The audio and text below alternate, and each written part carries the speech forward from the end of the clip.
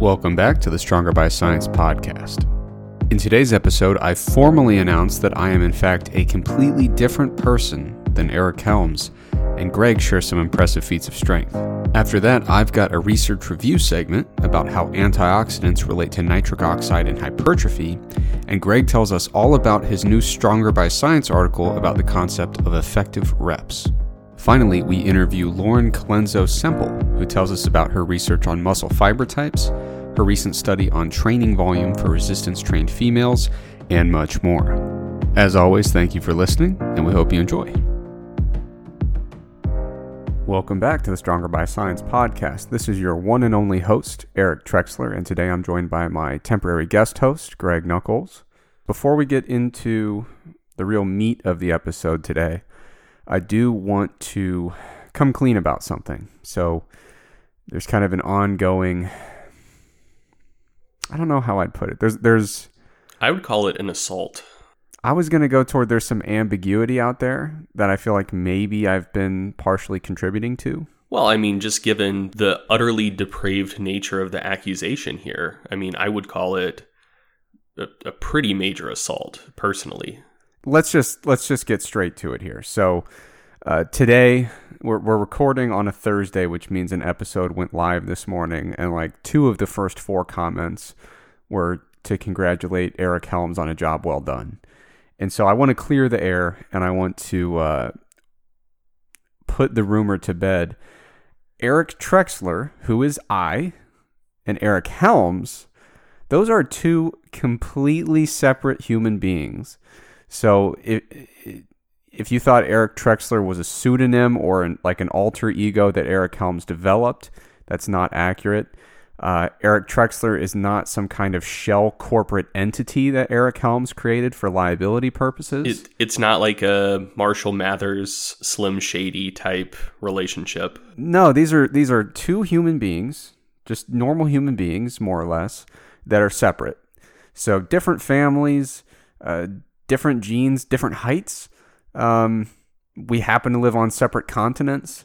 And so it seems like every episode there's a non-negligible amount of people who think that after about 40 hours worth of podcasting here, they still think Eric Helms is the host of the show. So I've considered a few possibilities. One would be that this is an elaborate troll operation, in which case I lost. If you were trolling, and that's the point of this, you win. I have been trolled hard. But I think this is probably a Russia-funded operation. Yes. in connection with Guccifer 2.0. Probably. So it could be a troll operation, in which case it is an extremely dedicated troll operation, because it's been going on for about 17 weeks, which is... That's a hell of a job. It's like Gamergate all over again. It is. Now, the other option is, well, one of the other possibilities is that this is a conspiracy theory, that Eric Trexler and Eric Helms are actually, in fact, the same person. Now, there are pictures of both of us in the same room at the same time. And we also did release an episode that was like 90 minutes of the 3 of us talking. And there were definitely 3 distinct voices. You can run that through some kind of software to identify. There were 3 separate human voices on that recording. But I will say this. Most of the pictures of me with Eric Helms were taken in Finland, and a lot of people don't believe Finland exists. And one thing to note, just for the conspiracy theorists out there, much like the Beatles conspiracy that Paul McCartney is dead, if you take the intro music to our podcast, press it onto vinyl, which is the only correct way to listen to the podcast, on vinyl, of course. Press it onto vinyl and play it backwards. The intro music does actually say Eric Helms is dead. So I that was completely unintentional. Our sound engineer, I think, just put that in to play a joke on us. But I can understand if that is where the conspiracy came from. Yeah. So the thing that kills me is we've got like a good 90-minute interview with Helms on our show. I did like a good 90 minutes on their podcast. Helms and I are both listed as reviewers on Mass every month.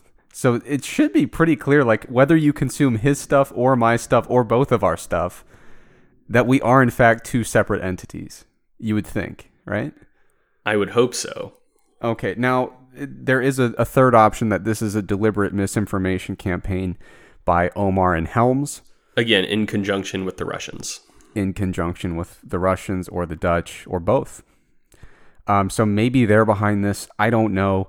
Then the fourth option is that I'm simply too low key and I need to talk myself up more on the podcast. And I guess probably in the third person.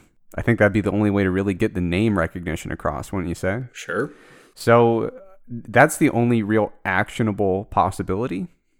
When you look at them, the rest are kind of out of our hands. So expect over the next several years a whole lot more of me talking about me in a very favorable way. Okay, so for today's episode, we got a lot going on. We do have an interview with Lauren Colenso-Semple. And we recorded this interview, when did we record that? 2 or 3 months ago. 2 or 3 months ago at minimum. Things have changed a lot in the last few months at Stronger by Science.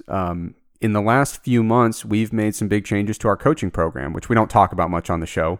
But the first thing we did a while back was we added Greg Schiltz, and he's our registered dietitian on staff. He's also a close personal friend of ours. And just to be clear, me and Greg Schiltz are also two different people. To keep up with this general audio universe, you do need to keep 2 Erics separate and 2 Gregs separate. But that should be pretty doable. Yeah, so completely separate Greg Schiltz, who's our registered dietitian. And we brought him on, and then essentially all of our coaching positions filled up immediately. And so we just completely filled up everyone's rosters, and we figured, okay, it's probably time to grow again. And so in the last few weeks, we added 3 new coaches. So we added Jason Urey, who is a doctor of physical therapy, which is cool because that's a skill set we did not previously have on the team. We added Dale Keith. He was the lead research assistant in my dissertation research and the lead research assistant in Greg's thesis research. So we both know him extremely well and have been very much in the trenches with Dale. So he's a very good guy, very good coach. He's been training people for a while. Mm-hmm. And then finally, the reason I bring all this up, our interview today is with the other coach we recently brought on, and that is Lauren Colenso-Semple. Now, Lauren's, if you look at the coaching tree, to borrow a metaphor that she comes from, the lineage of people she studied under, it's insane. So she started out interning and kind of volunteering in Brad Schoenfeld's lab. Then she did her master's in Bill Campbell's lab at USF. And then she went and did an internship with Andy Galpin. And while she was doing that internship with Galpin, she spent a weekend at the Glute Lab over with Brett Contreras to, hang out and learn some stuff. Now she's doing her PhD under Stu Phillips. If you were into hypertrophy and sport nutrition, I don't know if you could select a better group of people to learn under. If you listed the top 8, there's no way that all 5 of them don't show up in there. Yeah. So she knows her stuff. Just the fact that you would bother to go learn from those people kind of tells you everything you need to know. This person at least knows where to get stuff, knows where to find information. So we interviewed her long before we ever intended to bring her on as a coach, honestly, because we wanted to hear about her study on training volume in female resistance-trained lifters. So if you stay tuned, you're going to hear that interview at the end of the show. But before we get to that, as always, we got to talk about feats of strength. Yes, sir. So, Boss of Bosses 6 was pretty recent. I believe it's an invitation-only meet where a lot of the best lifters go compete every year. It's basically the world championships for untested lifting. I mean, the IPL Worlds is also pretty big, but I would say Boss of Bosses, if anything, is a bigger meet at this point than IPL Worlds is. Not in terms of total number of lifters, but in terms of the number of records that are set. And so there were several absolutely insane performances out of that meet. One thing that is probably worth touching on is there were quite a few complaints about judging at that meet. Several squats on video at least looked high, and to this point, I haven't seen any side videos. So I didn't see anything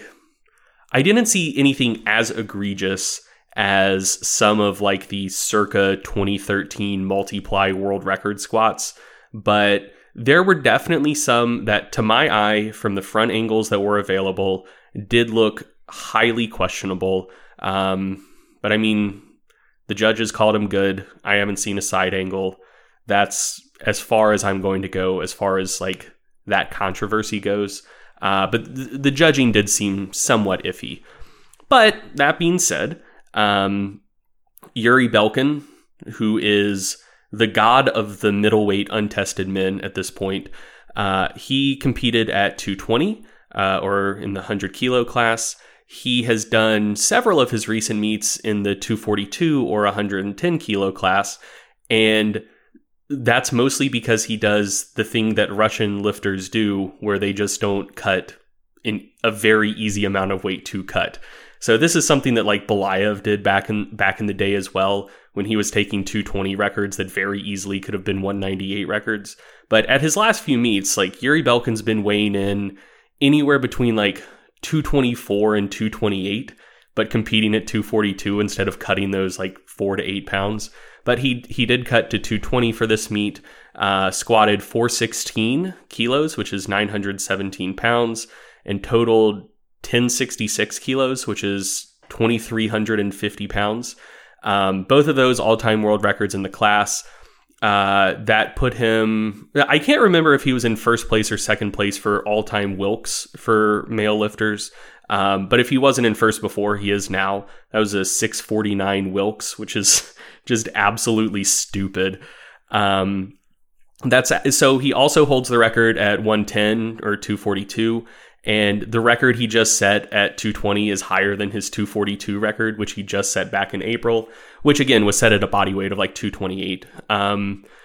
But he shows no signs of slowing down. He is the god of those weight classes. The next closest person at 220 is also a very, very good lifter, Tom Martin. But his best total is 1085, or in pounds, 2171. So there's like an 180 pound gap between Yuri and the rest of the class at this point. He was one of the ones where the squat was kind of iffy, but whatever, like the lifts counted. Huge record for him. Also from that same meet, I'm pretty sure, Christy Hawkins now holds all 4 all-time world records in her weight class. She competes untested in the 75 kilo class or 165 pound class. In kilos, she went 285, 150, 255 for a total of 690, or in pounds, that's 628, 331, 562 for a 1521 total, which, I mean, regardless of like knee wraps or drug testing or anything else, like those are sick numbers at 165 for anyone. And for a 165 pound female, that's also insane. Very similar to Yuri Belkin. She's miles ahead of anyone in her class right now. That puts her 140 pounds ahead of the number 2 total in her weight class. And like I said, that's the all-time records for 4 lifts simultaneously. I don't know if anyone has simultaneously held all 4 records in one weight class since maybe Lamar Gant. I think Ed Cohn may have at 198, but I'm not sure. I don't think he ever held the bench record. So that's an incredibly impressive feat. At the same meet, CeCe Ingram, who is kind of the boss at 181 or the 82.5 kilo class for untested women, she improved her all-time world record total to the surprise of no one because she's a beast. She totaled 737.5 or 1626 at 181, which again is crazy. On the tested side of things, Amanda Lawrence recently posted a PR deadlift gym lift. So USAPL Nationals are coming up Amanda Lawrence, I believe, currently has the world record in that weight class, which is the 84 kilo class or 185 pound class. I believe she currently has the world record at 252.5 kilos or 557 pounds. So that gives her a gym lift that's about 20 pounds over her current world record. Looked like she still had some in the tank. And probably the most important thing is in the video she posted, grip looked very comfortable. She held it for several seconds at lockout. In the past, I believe she has been good for heavier deadlifts, but has pretty consistently had grip issues. So it seems like she's sorted that out and is probably going to improve on her own world record deadlift. And the 84 kilo class for the women is going to be a really, really fun class to watch at nationals this year, because Amanda Lawrence and Daniela Mello are both in that weight class. They're both young. I think Amanda's 22 and Daniela's like 20. They're still both improving very rapidly, and they're currently tied for the world record total in that weight class. And Amanda edges Daniela out slightly because at the meet where they both set the world record, Amanda weighed in slightly lighter. But they're like super, super neck and neck. Daniela hasn't been posting to Instagram as much recently, but I'm sure she's stronger as well. And that's going to be a dogfight at nationals that I'm very excited to watch. And then the final one for the day, actually, no, two more. So new all-time world record in the 67.5 kilo or 148 pound class for untested men, Mikey Estrella. Totaled 738 kilos or 1,627 pounds, which at 148, that's nasty. So that puts him, I think that puts him close to 25 kilos ahead of the second place total in that weight class. And one thing to note as well is Mikey Estrella, until very recently competed tested. He totaled like 1,420 pounds or so, tested at 148, and now he's put close to 200 pounds on that since he's gone untested just in the past like year or so. So he pretty quickly took the untested total record. So it's going to be exciting to see if he just, absolutely buries the rest of that class in the next year, or if he can even stay in the 148 class. But anyway, very, very impressive lift for him. And then the last one, and I think this was probably the most controversial recent lift, Julius Maddox, as we predicted on this very podcast, took the all-time super heavyweight bench press record, previously held by Kirill Sarachev at 335 kilos or 738 pounds. Julius Maddox chipped him, beat him by half a kilo, benched 335.5 or 739.7 pounds. The reason why this lift was controversial is the video that's been circulating around has kind of become like the Zapruder tape for powerlifting. This Zapruder tape is like the only good video of the JFK assassination, and like people try to piece together what happened from like this one grainy, not all that great video. It's similar with the video of this world record, because basically what happened is he pressed the weight. The press didn't look that hard, but I think that's just how Julius Maddox benches. Like, it either looks pretty quick or just doesn't go up. But it looked like he got the lift cleanly, and then he just like dropped the bar on himself. But he did get the rack command from the ref, and so like as soon as you get the rack command, it's good. Like, that's the end of the lift, whether or not the bar gets racked. Yeah, it's just such an ugly video. Anytime something like that happens, you're just like, it's like a train wreck. Yeah. You know what I mean? When you see the bar getting dropped like that, you're like, oh, man. Yeah. And so the reason this has become like the Zapruder tape is it looks like when he locks it out, so he has a 5 spot. There's a back spotter and there's 2 side spotters. And what looks like happens is as soon as he locks it out, one of the side spotters throws one of his arms up like to start celebrating, and it looks like his other arm bumps the weight. And so that would like bump one end up. The other end of the bar did like dip at that moment, and that's when it started going down.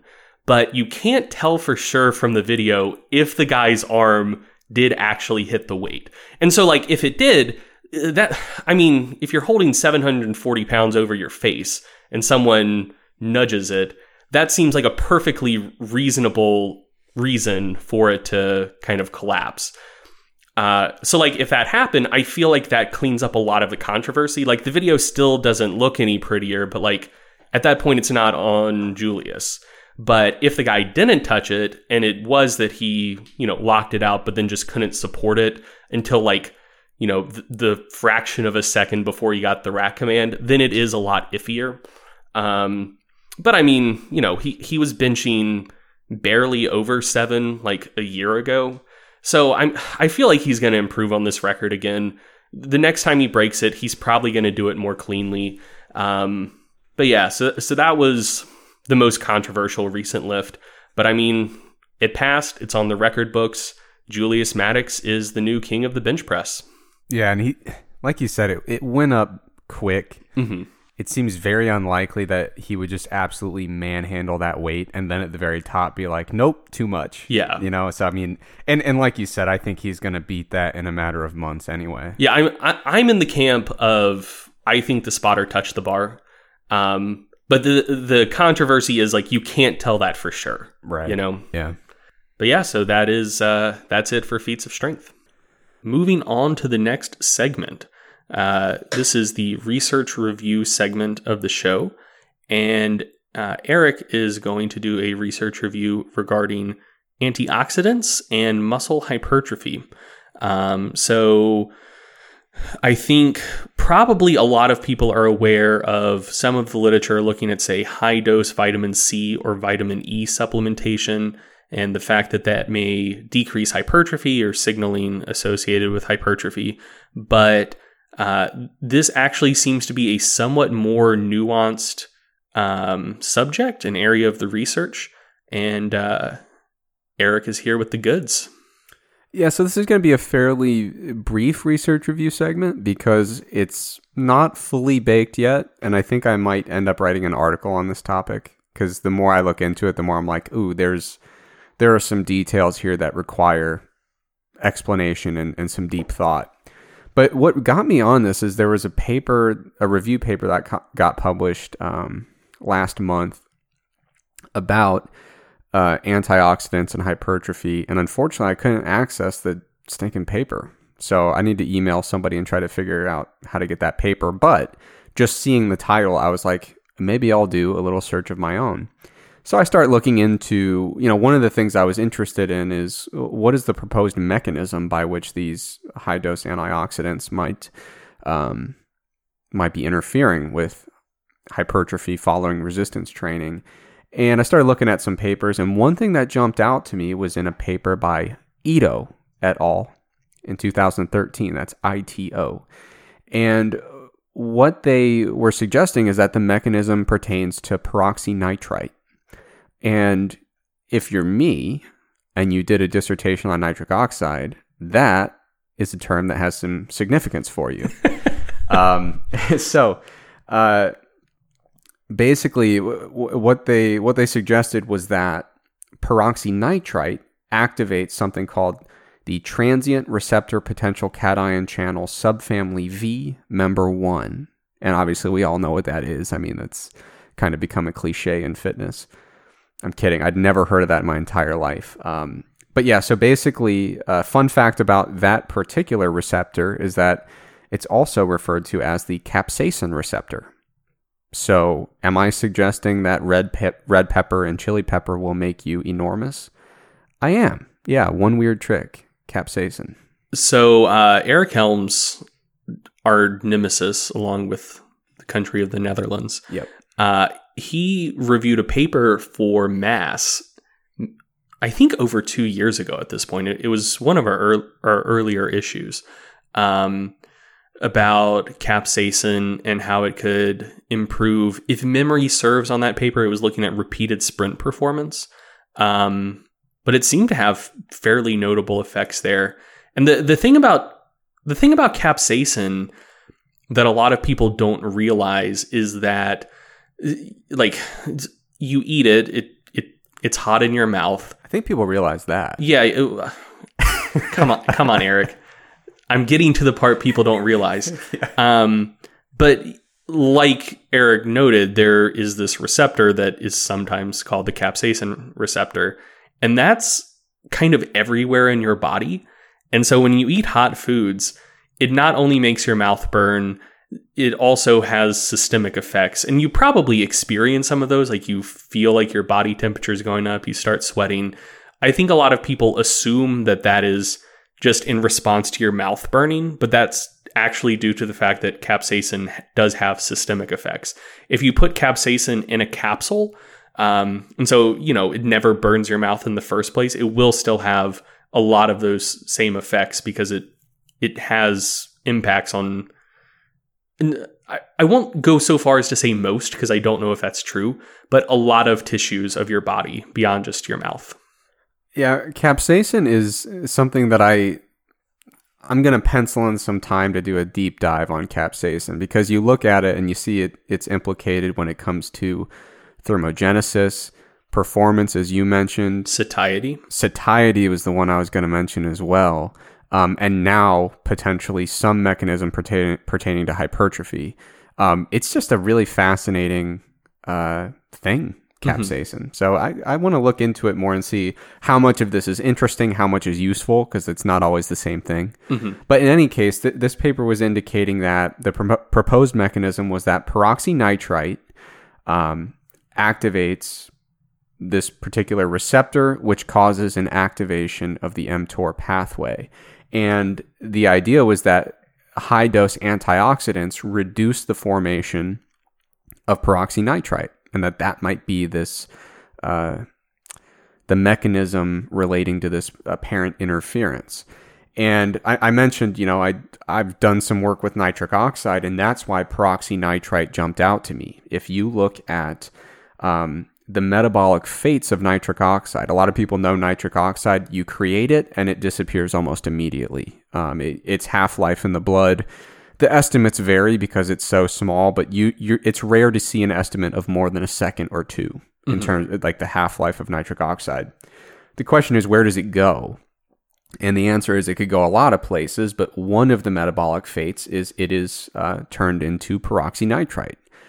However, that conversion is drastically reduced in the presence of antioxidants. And so the thing that's tricky is there's a little give and take here. So antioxidants shuttle nitric oxide toward other metabolic fates that in the short term would be more favorable. They essentially help recycle the nitric oxide into various different pathways that are acutely more favorable in terms of sustaining nitric oxide activity and theoretically enhancing performance. But it would appear that, from our current understanding, if you blunt that peroxynitrite production effectively enough, that might interfere with hypertrophy potentially. And so this is really interesting because we have known for some time that there is some link between nitric oxide and hypertrophy. There have been some rodent studies specifically that have shown if we give these really potent drugs that increase nitric oxide, if we pharmacologically really ramp up nitric oxide production, it seems to be quite good for hypertrophy. If we totally blunt its production, it seems to be quite bad for hypertrophy. So it's one more wrinkle that kind of enhances our understanding of the relationship between antioxidants and hypertrophy, but also between nitric oxide and hypertrophy potentially. Now, the solution here is kind of up in the air, but I think the solution is to look for some kind of a middle ground. So if we could have enough antioxidants that we are helping support nitric oxide production and function during the bout in a way that would generally be advantageous for acute performance purposes, but not have such a big dose of antioxidants that we totally blunt this peroxynitrite formation, that seems to me like it might be a very nice middle ground where we can still enhance performance acutely without interfering with training adaptations, because one without the other is there are very different applications of why you might use a nitric oxide supplement or why you might use an antioxidant supplement. Now, there is one study, a longitudinal study, looking at a nitric oxide donor supplement, and it actually was paired with an antioxidant, because people have known for quite some time that antioxidants do promote the bioactivity and the production of nitric oxide and help to maintain its bioactivity when it is produced. So there's a study by Huang et al. In 2018 out of Darren Willoughby's lab. They were looking at a product that was 200 milligrams of reduced glutathione, which is an antioxidant, combined with 2 grams a day of L-citrulline. Now, there are all sorts of caveats when interpreting this study. It's a nice study. It's a thorough one. It's one that I've read several times. Big sample size. They had a nice training program. Like they did things well here. Now, a couple of the issues. It's a very low dose of citrulline compared to the rest of the citrulline literature. Usually a citrulline dose, you're thinking it's going to be somewhere in the 3 to 6 gram range of the actual citrulline contribution. So 2 is a bit low, but I think what they were thinking is they were studying a pre-made formulation. So, I mean, it's not like they had wiggle room there. But I think also the concept is that when you pair it with the antioxidant, you can get away with a lower dose of the nitric oxide precursor. Now, the other thing is the antioxidant in the mix was glutathione, and the evidence is a little bit mixed in the literature about exactly how much oral bioavailability there is with glutathione. There are some papers suggesting it might be all right, others suggesting it's pretty poor. One of the big caveats, though, is the whole point of this study was to figure out if we give an antioxidant with a nitric oxide donor or a nitric oxide precursor, is it going to help with muscle growth? And probably the biggest caveat is nobody grew. Like, you look at the training program should have been a very sufficient stimulus for the accretion of lean mass. It's 4 days a week, upper-lower split, plenty of volume. It should have been enough to do the trick. And sometimes the way it goes in research is it just wasn't. So after accounting for changes in total body water, the placebo group increased lean mass by negative 0.8 kilos. The citrulline malate, there's 3 groups in it. One taking just a low dose of citrulline malate, they increased by 0.1 kilos. And then the citrulline with glutathione increased by 0.1 kilos.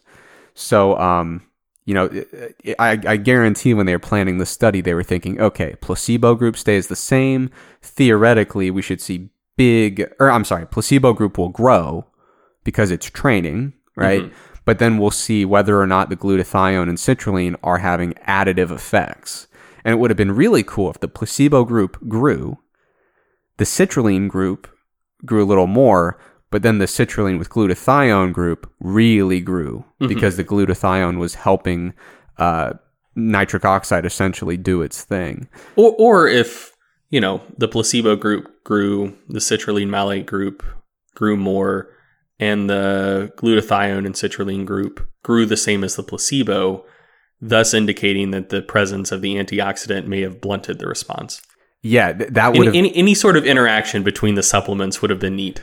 Yeah, so when I say what would have been cool, that's certainly what the sponsor of the study would have hoped for. Yeah. Because their whole thing is they think that this inclusion of antioxidants is a novel thing to promote the effect of citrulline. But yeah, any of those outcomes would have been quite fascinating. That's weird that they went with glutathione, though, because if memory serves, the reason that people take alpha lipoic acid is because it increases endogenous glutathione production. And I think it does have pretty decent oral bioavailability. So if these people are making a supplement professionally and putting it on the market, you would think that they would go with the thing that was actually tested versus the thing that may not actually get into your blood in the first place. Yeah, it's true. I don't know what to tell you, man. Fair enough. It's a good point. Now, the question is, what do we do about this? Because like we have that one study that theoretically could have shed a lot of light on it, but it's just nobody grew. Stuff happens. I still think it's generally a good idea, as I always say, the default should be a relatively high nitrate diet just because of the numerous benefits of the fruits and vegetables that tend to be high in nitrate. Like, you're never going to regret the fact that you ate plenty of spinach and celery and berries and stuff. Like, you're going to be all right. If you want to go the nitric oxide route, I've got an article on the website about nitric oxide that goes to all the ins and outs of how it affects performance and maybe hypertrophy. I think you can at least say it doesn't seem problematic when the nitric oxide is paired with naturally occurring antioxidants in that food matrix. So like interventions with watermelon juice as citrulline seem to be fine. There are even some longitudinal interventions with beetroot juice where there obviously are antioxidant compounds in the juice naturally, where it does not seem to impair any of the training adaptations over 4 weeks. The studies I'm thinking of were looking at interval like sprint training, but it did not seem to impair muscular training adaptations at that level. I do think tentatively, until we figure out more, I think it does make sense to avoid super high dose antioxidant supplements if the purpose of the training is to induce adaptations, which it almost always is. Now, for acute performance instances, that might be a little bit different. But when we're talking day-to-day training, it doesn't seem like a super awesome idea currently to go with really, really high dose antioxidant supplements. Eric, I have just a general question for you. Okay. Have you seen any literature comparing, I guess, like different kinds of antioxidants? So one of the things I've heard, which I don't know if this is true at all or not, is that the effects on training adaptations are different if you're talking like taking high doses of exogenous vitamin C or vitamin E versus if like your body's endogenous antioxidant system ramps up. So, you know, one of the adaptations to aerobic training, I'm pretty sure, is you get an increase in like endogenous production of glutathione and other endogenous antioxidants. So like, are you aware of any research on that? Or is that maybe just an idea that people have put forth that isn't really research? Like I honestly have no idea about that. If I were to wildly speculate, I would definitely imagine there's a pretty pronounced distinction between endogenous versus exogenous antioxidant capacity, in the sense that I think it'd be very easy to exogenously just kind of flood the body with a lot of, with a high dose of compounds with high antioxidant capacity that would exceed the adaptation you would experience of the endogenous system, if that makes sense. I think you could acutely manipulate the system to a much greater degree with the exogenous. So I would speculate that might be what's going on. I think one of the interesting questions would be, if you look at the types of antioxidants that exist, there are numerous. So to say antioxidants, like people who actually study that stuff are like, what, are you kidding me? Like, there are so many different compounds that fall under that umbrella of, you know, a quote unquote antioxidant. One thing that I would be interested in is looking at these very different exogenous sources of antioxidants, and do certain ones impair adaptations and do other ones not impair? And I don't know. I would imagine that. So when you look at antioxidant load, there are different assays to quantify the overall antioxidant potential of a particular food or ingredient or compound. And so there's a really good paper by Carlson et al. That was published in 2012. It has the antioxidant content, or the antioxidant capacity, of over 3,100 foods and supplements. Jesus Christ. So for all of them, they said per 100 grams, based on the assay that we think is most appropriate, what is their ability to scavenge reactive oxygen and reactive nitrogen species, generally speaking. So it's a really good resource, that particular paper. And I think one of the things that I'd be interested in is, aside from just total antioxidant capacity, do different types of antioxidants have different effects? Because they are very different compounds and are categorized accordingly. So I think we still have a tremendous amount to learn about how antioxidants affect. I think we have a good idea of their acute effects, but I think we have a lot to learn about their chronic effects in the context of a training program and how they might interfere with training adaptations. And I think that's going to come down to the dose. And by that, I mean the overall capacity to scavenge. And it's also going to come down to, I think it's worth looking at all these different types and how they might have potentially differential or even synergistic effects, possibly.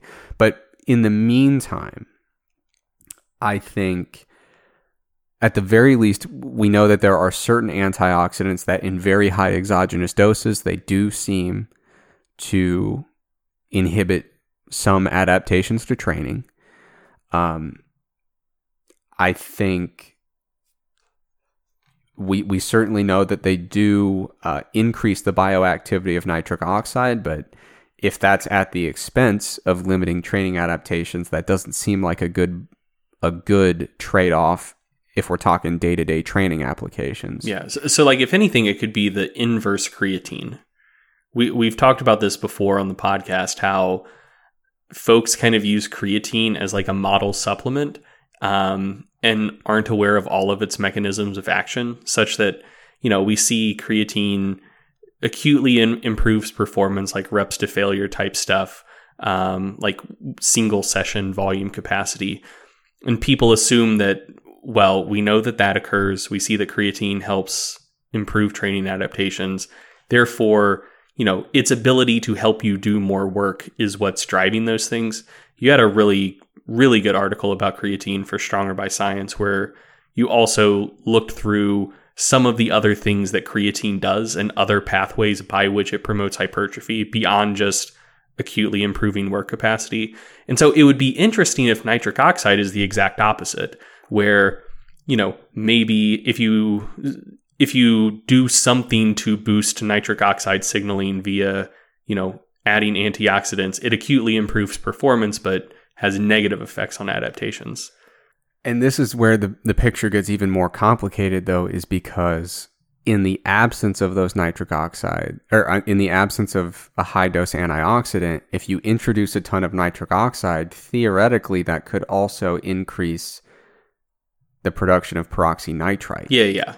And so then it's like, well, what is the balance of increasing the nitric oxide for acute performance benefit, potentially even to some extent increasing peroxynitrite, maybe, but generally speaking, if you look at the literature, peroxynitrite is a bad word. You don't want runaway production of peroxynitrite. That's not something anyone would shoot for when it comes to the general. Why is that? Peroxynitrite is associated with damaging both proteins and potentially DNA and RNA in the cell. Generally not what you want. So if I want to leave humanity behind, as it were, how much peroxynitrite should I aim for? I don't think I can give you a specific dose. More research is needed. But yeah, so peroxynitrite, whatever it takes, baby. Peroxynitrite. That's one of the reasons why people. I think it's one contributing thing of why people say, "Oh, antioxidants are great." Yeah. It gets rid of all the bad stuff, right? Like antioxidants, people treat it like this anti-aging miracle because it scavenges a lot of these different things or reduces their production that are associated with damaging proteins and damaging DNA. I mean, Linus Pauling was incredibly influential. He was. But so the interesting thing is what's the balance where we have enough nitric oxide to acutely promote performance, enough antioxidants to increase its bioactivity without blunting the peroxynitrite, which appears to be promoting some of these training adaptations, including hypertrophy. basically it's a mess. It's a very complicated, interwoven web of factors. And the thing that I found most interesting about it was I was reading a paper purely about antioxidants, and I was like, this has huge implications for nitric oxide as well. Mm-hmm. So that's why I said it's kind of I wouldn't say a half-baked idea for the research review, but it's not fully baked because there's something there when it comes to the balance between nitric oxide precursors and the appropriate dose of antioxidant, either in that particular combination or in the diet overall. I think for now, it seems safe to conclude that super high dose antioxidants are not great for training adaptations, including hypertrophy. Peroxynitrite may be a particularly influential part of that. But in terms of the exact titration there of antioxidants in the diet, I just don't know yet. But certainly, I would not advise that anybody avoid getting dietary sources of antioxidants in moderate to high amounts. So eating a generally nutritious diet still seems like the way to go. But I mean, it kind of loops back to what we said about these, how my view of nutrition has gone from very mechanistic to ultimately defaulting toward good eating patterns. Mm-hmm. And it's like the mechanism is, like you mentioned, Linus Pauling. Some of these antioxidants and vitamins seem really nice. What if we took in like completely insane amounts of each? Like, well, it doesn't work out as well as we thought. And so I feel the same way in this particular instance of antioxidants. Should we just jam them in with training? It'll help with the acute recovery. It'll acutely increase the bioactivity of nitric oxide. Well, it turns out, once again, we kind of whiffed. It does seem to some extent, blunt training adaptations, including hypertrophy. Mm-hmm. So eat your vegetables, train hard. And that's all I got. Sounds good. All right. So I guess it was a few days ago now. The website Stronger by Science, an article went up by our very own Greg Knuckles. The article was called "The Evidence is Lacking for Effective Reps." And as we've done on the show previously, one of the cool things about the podcast is that after we publish an article on the site, we have an opportunity to see what the feedback is like. And the podcast gives us a great opportunity to clarify things, discuss kind of how people receive the article, any questions that came up from readers. So we do want to take some time to talk about this article. So before we get into that, Greg, can you explain what the general concept of effective reps is?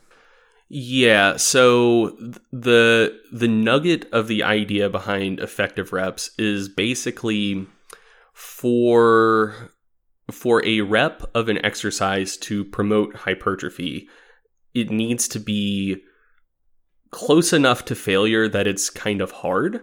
And the reason for that is basically a lot of the mechanistic work looking at what kicks off muscle protein synthesis and hypertrophy shows that it shows that your highest threshold motor units are probably the ones that are the most susceptible to hypertrophy. And so they're not going to be recruited unless a load is adequately heavy or until you're close enough to failure. So an implication of Henneman's size principle, which is just like a very foundational aspect of muscle physiology, is that as loads increase, more and more motor units are recruited. And then also with lighter loads, if you take them to failure, for the first few reps, most of just like lower threshold motor units will be recruited. And then as they start fatiguing and you get closer and closer to failure, more and more of your high threshold motor units will eventually be recruited. So, either doing reps with heavy weight or doing lighter weight all the way to failure, both of those things will eventually recruit all of your motor units. So the idea being that until you get pretty close to failure, you probably haven't really tapped into those highest threshold motor units. And then the other thing is most of the at least best characterized physiological pathways that initiate muscle protein synthesis and hypertrophy are related to muscular tension in some way, shape, or form. So essentially, there's little things there's spots where the muscle fiber is attached to the like connective tissue matrix that surrounds each muscle fiber and also runs through the muscle. And it seems like a lot of the actual like molecular pathways that eventually trigger muscle protein synthesis have a lot to do with those little adhesion points. And when tension is put on the fiber and it kind of pulls on those adhesion points, that activates like various kinases that then trigger the processes that eventually lead to muscle protein synthesis. So those are tension-based processes.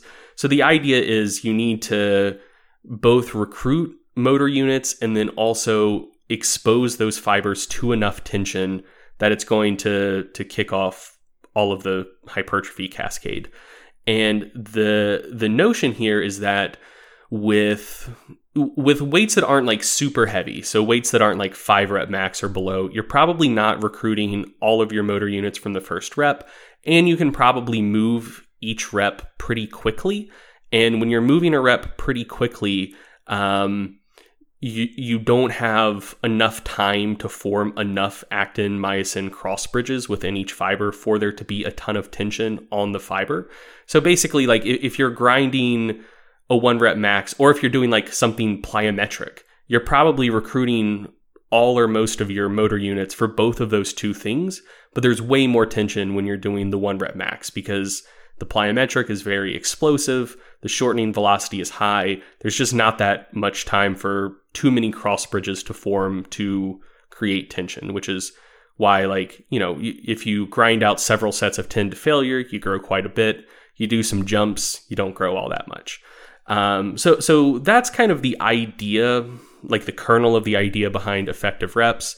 You need to recruit those high threshold motor units, and you need to get movement velocity low enough that each fiber can be exposed to a whole lot of tension. The idea some people have is to maximize tension on each fiber, which they propose will occur right before failure. And this idea has gotten a lot of traction, right? Like you did a little poll on your Instagram the other day, basically saying like, essentially the question was like, how favorably do you view this effective reps idea? Was that essentially what you asked? Yeah. So the original poll, I think, had two options. One was it's legit, and the other is it's bogus. And then like a bunch of people messaged me. It's like, oh, it's probably more complicated than that. It's like, dude, you can only give two fucking options for an Instagram poll. Like, calm down. So then I added another like slide to my Instagram story that says like, you can also interpret this as like mostly correct or like mostly incorrect. And I added that within like 30 minutes of the poll going up. But anyway, so like 2,500 people voted in that. And it was like 62% in favor of effective reps being a valid model and 38% against. And so there's various, like quite a few people have put forward various ideas for effective reps. Chris Beardsley's model is probably the most well known, so that's what my article was critiquing. But James Krieger has put forth a similar idea, Carl Junot, and I'm going to butcher his name, but I think you pronounce it Borge.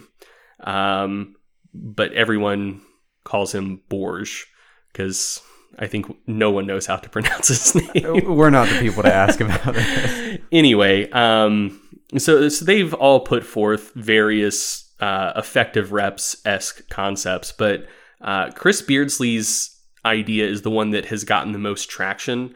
And it is essentially the idea that the last 5 reps before failure are the ones that are effective. Those are the ones where basically all of the motor units have been recruited and there's going to be enough tension per fiber to trigger hypertrophy. And he has spelled it out in such a way that at least makes it seem that each one of those 5 would be similarly effective. So he's like gone through like different scenarios, like, oh, if you do, 4 sets to failure, or 4 sets 1 rep shy of failure, 4 sets 2 reps shy of failure, like this is how many effective reps you would get. And that very much makes it seem like it's not like, oh, maybe the rep before failure is the one that's actually the most effective, and like the one 5 reps out is a little effective but not as close. Like it's a pretty straightforward model where basically if it's within 5 reps of failure, it counts. If it's more than 5 reps out, it doesn't count. So like an implication of that is if you did 4 reps, or if you did 4 sets to failure, that would get you 4 more effective reps than 4 sets 1 rep shy of failure. You'd get 20 effective reps. So the last 5 of each set, if you did 4 sets to failure, you'd only get 16 effective reps, or the last 4 of each set if you did 4 sets 1 rep shy of failure. So another implication there is if you kind of do traditional strength training where, you're probably terminating most sets 2 to 3 reps shy of failure, then you would probably need to do 8 sets to get the same hypertrophic effect as 4 sets to failure. So just kind of throwing some concrete implications of the model out there. And so the thing about this concept of effective reps is it has some degree of mechanistic support. So, for example, if you look at research where like people are doing isometric exercise at different percentages of maximum voluntary isometric contraction, it seems like working up to about 80-85% of MVIC, that's like the range in which motor unit recruitment does increase. And past about 80% or so, most of the further increase in force just has to do with increases in motor unit firing rates. And there's also some research looking at surface EMG for single joint exercises, finding that when you get about 5-ish reps from failure, for single joint exercises, EMG plateaus, and you don't get further increases in EMG as you get closer to failure. So EMG it's not like one-to-one the same thing as motor unit recruitment, but the two things do correlate reasonably well.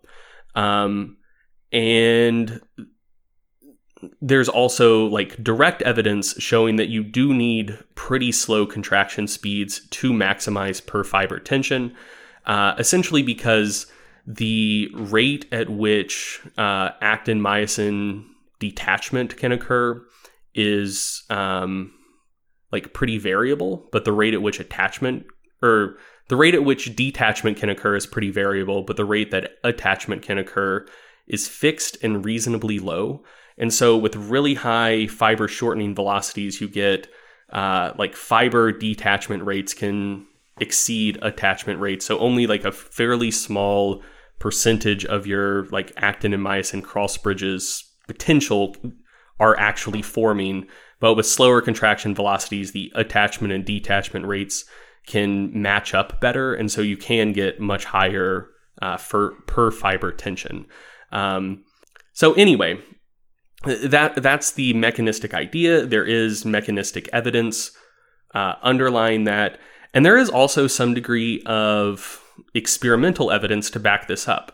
So the two studies that I think most people would cite as evidence for the concept of effective reps is one back from like 2004, 2005 by Goto et al., and then a more recent one by Martorelli and colleagues. And so in the Goto study, basically you had 2 groups doing 4 sets of 10. One of the group was taking those sets to failure, and the other group was taking like a 30-second break between reps 5 and 6 of each set. And so with that 30-second intra-set break, they weren't taking each set to failure because they were getting a little bit of rest in between. And in that study, they were doing knee extensions and they were measuring quad growth. And they found that the group doing those 10 reps straight through without the break in the middle did grow considerably more. It was like 2.5 times more.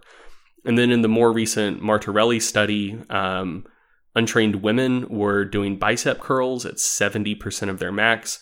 One group was doing 3 sets to failure. One group was doing 3 sets of 7, which would probably be 5 or 6-ish reps from failure. And one group was doing 4 sets of 7, which was like trying to match volume load with the 3 sets to failure group. Do you think 7 is the least common number of reps to prescribe? I think Like in the I think history of so. lifting? I've never heard of someone being like, give me a good 7 here. I don't see many 4s either. Oh, I do 4s all the time. I don't think that many people do 4s. Don't talk to my clients. I see a lot of heavy triples, and then of course 5. Yeah. But yeah, don't see too many 4s.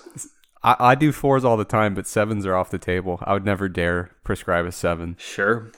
But anyway, so in the Martirelli study, the increase in biceps thickness, I think, was like 18.5% in the failure group, like 8.5% in the 4 sets of 7 group, and like 2% in the 3 sets of 7 group. So pretty big difference there. So that's kind of like the evidence in favor of this effective reps model.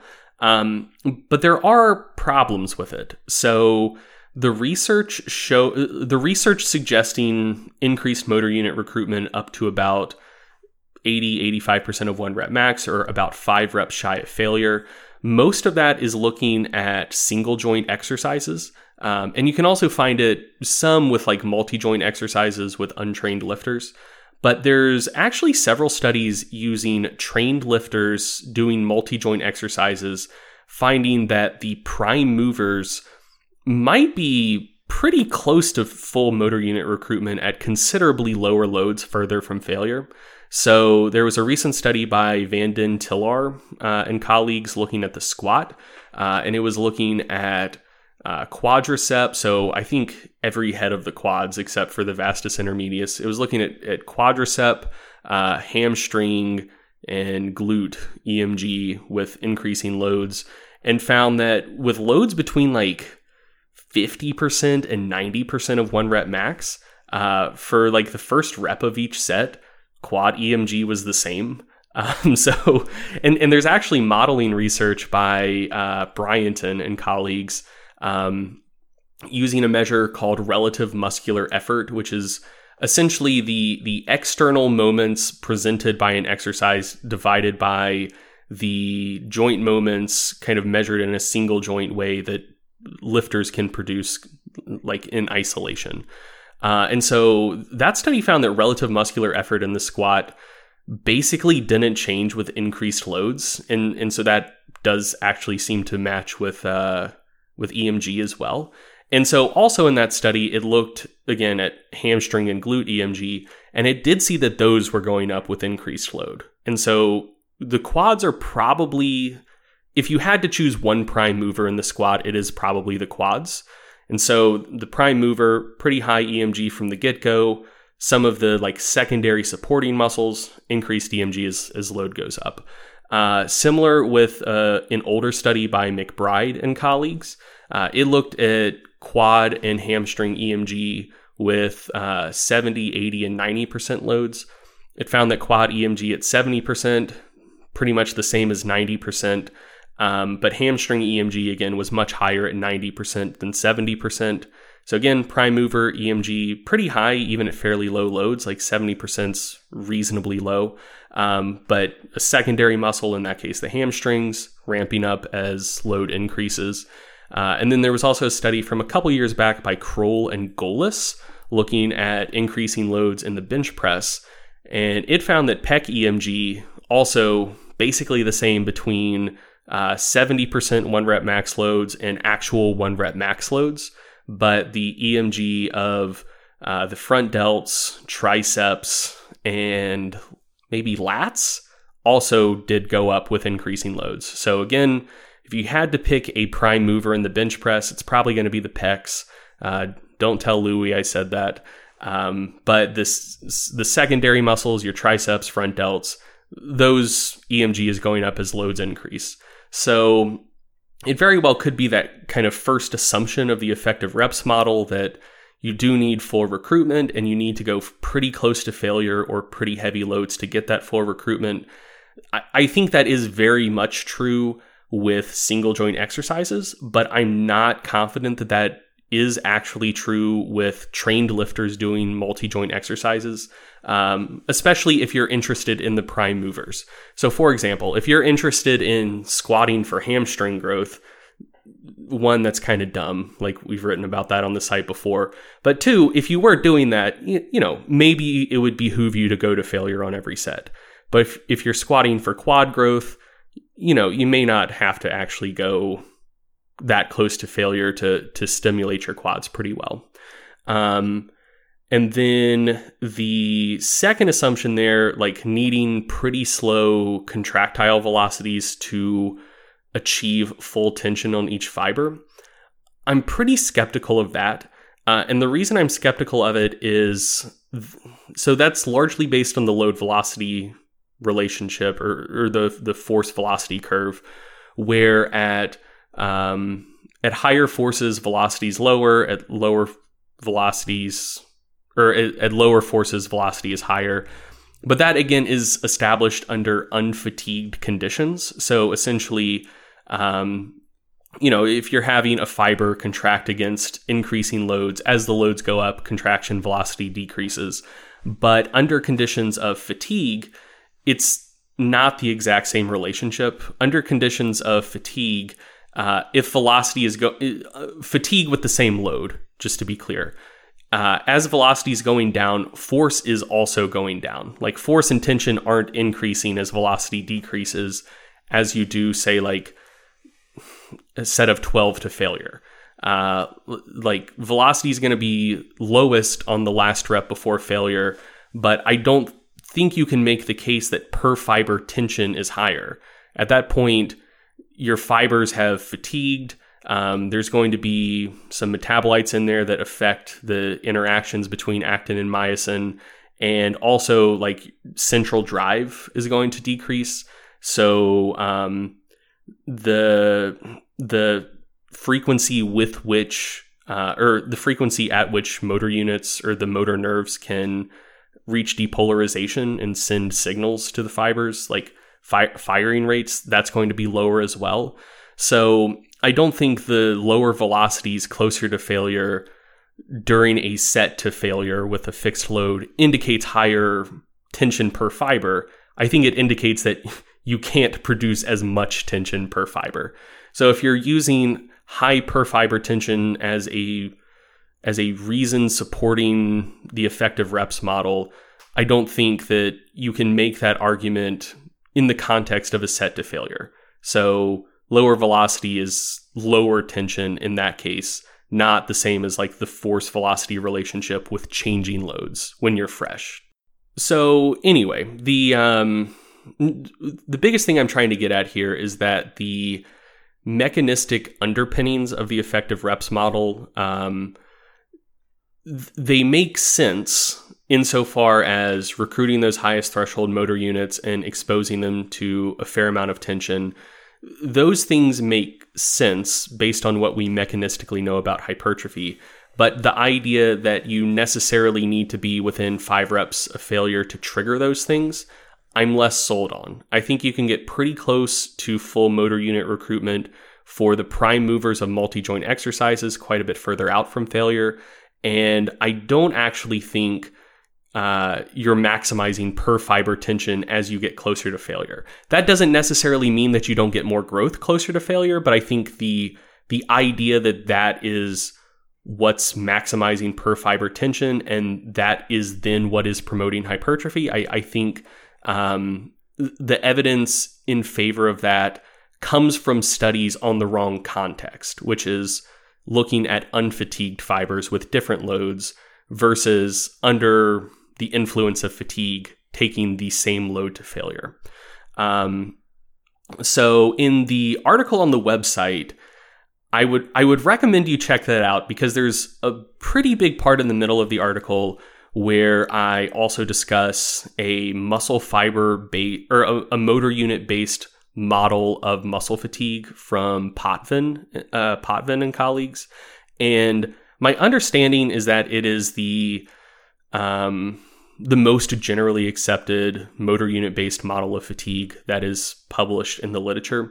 But it also doesn't make sense to discuss on this podcast because it's very, very visual and you will get bored as fuck if I attempt to explain it. And I would also do a terrible job explaining it. So the main point that I wanted to extract from the Potvin model is also just that like your very highest threshold motor units probably are never under maximal tension ever in any context except for like a maximal isometric. So we have longitudinal research from Morton and colleagues out of Stu Phillips' lab looking at fiber type specific hypertrophy with like training at 50% versus 80% 1 rep max. We see that both type 1 and type 2 fiber growth is pretty similar training at both intensities. But if you look at Potvin's model, like there's a very low chance that most of your highest threshold motor units are getting anywhere particularly close to maximal tension, even as you approach failure with like 50% MVIC contractions. So I'm pretty skeptical that you do need to expose a fiber to maximal tension for robust hypertrophy in the first place. So check out the article, look at the Potvin model stuff. I'm not going to attempt to explain it in more depth than that here on the podcast. So, I mean, generally speaking, it sounds like there are smart people who know their stuff, who have talked about this effective reps model. Mm-hmm. And it's not that the entire thing is, completely off base, but it sounds like the problem is when people get extremely technical with the theoretical underpinnings or take the interpretation or the application extremely literally. Is that like a fair characterization? So because I mean, theoretically we would know with training, obviously we have to, if we're trying to induce hypertrophy, we have to apply tension to the fiber. We have to induce some semblance of fatigue. Mm-hmm. And that those two things are probably both driving some degree of hypertrophy, and that if you are doing these reps that are somewhere near failure with reasonably heavy loads, it's at least getting you in the ballpark, right? Yeah, so I think something worth discussing is like why I wrote this article in the first place. Sure. And I think it's that 3 reasons, I would say. So the first reason is I rarely critique ideas that I don't think have much purchase with my audience.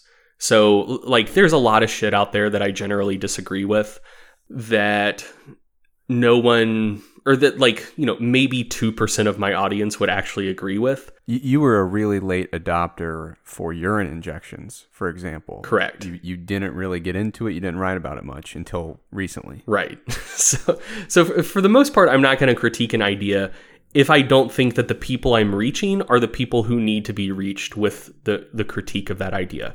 And so I know that the effective reps model of hypertrophy does have significant purchase within my audience. And so, I'm not just like crying out in the wilderness about something that no one in my audience actually believes, and that the only effect is just I'm preaching to the choir and I'm going to get kudos for telling people shit that they already agree with, So that's reason number 1.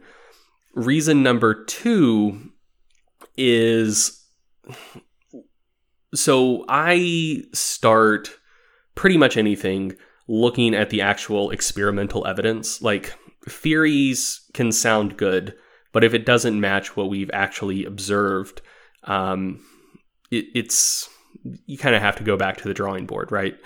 And so also in the article, I looked at the studies that had, to my mind, tested the effective reps model of hypertrophy idea the most rigorously. So these would be studies with like quote unquote normal training. So, not looking at rest paused or drop sets or anything like that, but just, normal multi-set training, with one group going closer to failure or to failure every set, and at least one other group staying further from failure than the other group, that are matched for intensity and either matched for total number of sets done or total number of reps done. And when you actually look at the experimental evidence, you don't actually see that much like direct tangible evidence for the effective reps model. So those 2 studies I previously mentioned by Godot and Martorelli, they do provide strong evidence in favor of the effective reps model of hypertrophy. There are 6 other studies that kind of investigate the idea, and they just don't support this concept. So there's 2 other studies on untrained lifters doing multi-joint exercises. One is by Sampson, one is by Nobrega. They tend to find no difference between groups going to failure or not to failure. There are some issues with those studies. The Sampson study, the non-failure groups were still doing 1 set per week to failure for load progression's sake.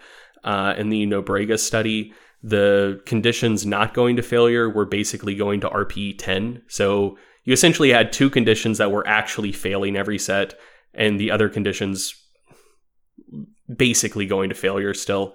But so like there are those 4 studies in untrained lifters doing single joint exercises, and altogether they find that going to failure or closer to failure causes about twice as much growth. In just the Godot and Martirelli studies, which don't have those issues similar to the other studies I mentioned, it's like a 3-fold difference. So like that looks like pretty strong experimental evidence in favor of this model of hypertrophy, that like going close to failure and getting those reps close to failure does make a big difference. But then there are 4 studies on trained lifters that just don't support the idea at all. So there was a really recent study by Karsten et al. It looked at 3 measures of hypertrophy, one group doing 4 sets of 10 to failure, one group doing 8 sets of 5, not anywhere close to failure. It did find a significant difference in favor of the failure group for quad hypertrophy, but triceps and delt hypertrophy were similar between groups. The study one of the studies that Eric Helms did for his PhD. Who? To be clear, different person than Eric Trexler. Eric Helms is not on this podcast. Oh.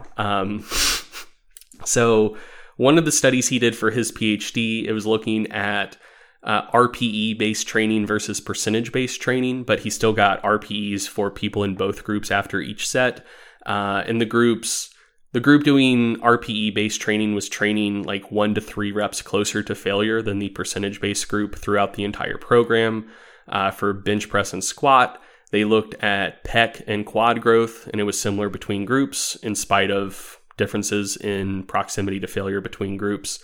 A study by Pareja Blanco comparing training 4 sets of squats with a 40% velocity loss per set versus 4 sets with a 20% velocity loss per set. So basically, if you move the first rep at 1 meter per second, one group would terminate the set when they got to a velocity of 0.6. The other group would terminate when they got to a velocity of 0.8. So in effect, the 40% velocity loss group took like 56% of their sets to failure. They did a lot of reps that were grinders. The 20% velocity loss group, on average, I think the subjects only did like 10 reps during the entire program, where velocity was less than like 0.5 meters per second. So like they did basically no grinders, probably did virtually no quote unquote effective reps.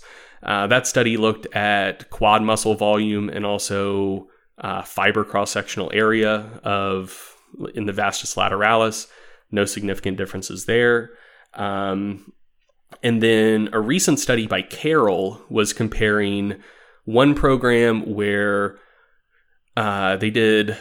where one of the groups took the last set of every exercise to failure, mostly doing 3 sets per exercise. So probably one group like 2-ish reps one set 2-ish reps from failure, next set probably about 1 rep from failure, last set 2 failure. So fair amount of like quote unquote effective reps, versus another group that was training mostly like 2 to 8 reps from failure. So like not that close. So it was 8 reps is a lot. Yeah. So it was basically one day where they were like 2 to 4 reps from failure. And so there were 3 days of training, but they only looked at quad hypertrophy, and the only like serious quad exercise in the study was squats. And so they were squatting twice a week. And so one group was doing 3 sets, terminating in failure on the 3rd set, both days. And then the other group was training like 2 to 4 reps from failure one day, and then like pretty easy the second day. Okay. And so in that study, they looked at full muscle anatomical cross-sectional area of the vastus lateralis. They looked at muscle thickness of the vastus lateralis, and they looked at fiber cross-sectional area for type 1 and type 2 fibers. The only significant difference between groups was anatomical cross-sectional area of the quads, which was in favor of the group training further from failure. And the other three measures kind of leaned in favor of that group as well. And so basically what you see when you look at the experimental evidence is in untrained subjects doing single joint exercises, the concept of effective reps tracks pretty well with the experimental evidence. Groups training closer to failure, doing more of those reps within 5 reps of failure, do see considerably more hypertrophy. And in the 2 studies that didn't have like was the other group actually training to failure sometimes issue, it was like a 3-fold difference in hypertrophy. Like that's pretty good. But then in the 4 studies on trained lifters mostly doing multi-joint exercises, there's no difference whatsoever. I think it was like in average across like all measures of hypertrophy in those studies, it was like an average of like a 9% increase for the group doing fewer quote unquote effective reps, and like a 8.5% increase in the group doing like more quote unquote effective reps. So like, I mean, maybe it only applies to untrained lifters, which is something, but also probably aren't the people that are digging into like mechanisms of hypertrophy type articles on the internet. Yeah, it's like I'm 3 weeks in, but I'd really like to learn more. Yeah. And so that was the second reason. So I wanted to talk about this. 1, significant purchase within my audience. 2, doesn't seem to track that well with the actual like longitudinal experimental evidence. And then the third reason was that I don't think that we should have models that are more specific than what our current level of knowledge grants us the right to have. So essentially, if you have really granular evidence, then you can make a granular model based on that evidence. And we just don't have enough granular evidence to know that 5 reps from failure, that's the line, that's when reps become effective. And so like a soft version of the effective reps idea would be like, well, to maximize hypertrophy on a per set basis, you have to go at least kind of close to failure. I don't think anyone is going to argue that, you take 70% of your max, you do 3 sets to 12, or you do 3 triples, again at 70%, which is probably going to be like 9 or 10 reps from failure. I don't think anyone's going to argue that you're going to get similar per set hypertrophy there. I don't think anyone would. Like, everyone would argue, well, you have to go at least kind of close to failure. Right.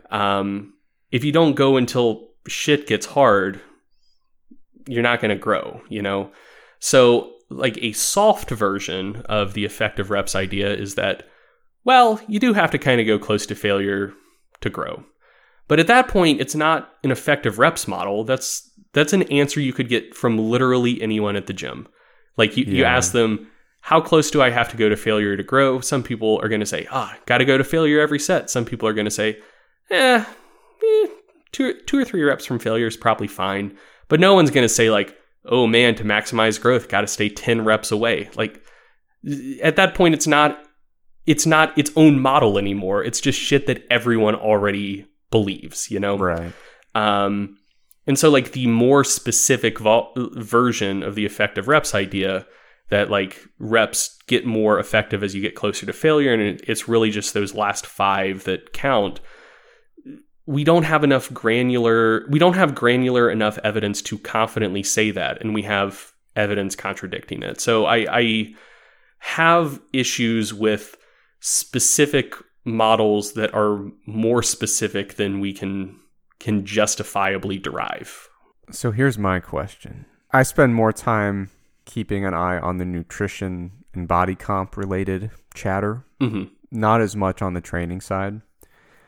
My outside observation was some period of time ago, everybody was obsessed with volume load, like their tonnage for their training. And then people started bringing up these hypothetical questions of like, well, what if I did that tonnage, but arranged it in a completely ludicrous way, such that nothing was ever acutely challenging? Yeah. did this just kind of evolve to fill that gap? Like to help explain like, well, no, you got to do something that's kind of tough. Maybe. So not to toot my own horn too much, but I kind of think that Stronger by Science started changing that conversation back in 2013, 2014. We published a guest article from Nathan Jones that like was the first thing I saw that got pretty popular, and it went a little bit viral, arguing that, hey, volume load is dumb. Like, probably as long as sets are pretty close to failure, you can count hard sets, and that's going to predict hypertrophy reasonably well. So 2013, 2014, he did a good job summarizing the evidence that was there, but there weren't that many studies kind of to support or refute that idea back then. And then a couple years later, like either 2015, 2016, thereabouts, there was an explosion of research in that area, especially like high load versus low load stuff. And so I basically wrote like an expanded version of Nathan's article incorporating the research that had come out in the past couple of years, I think called the quote unquote hypertrophy range factor fiction ? And it incorporated like a lot more of the recent research, and it basically made the same point that volume load is dumb, and as long as sets are pretty close to failure, you can count hard sets. And so I think that's when the conversation started shifting. Like that's when I started seeing people talk about volume load, and then like a dozen people jump down their throat and say volume load's dumb, it's hard sets.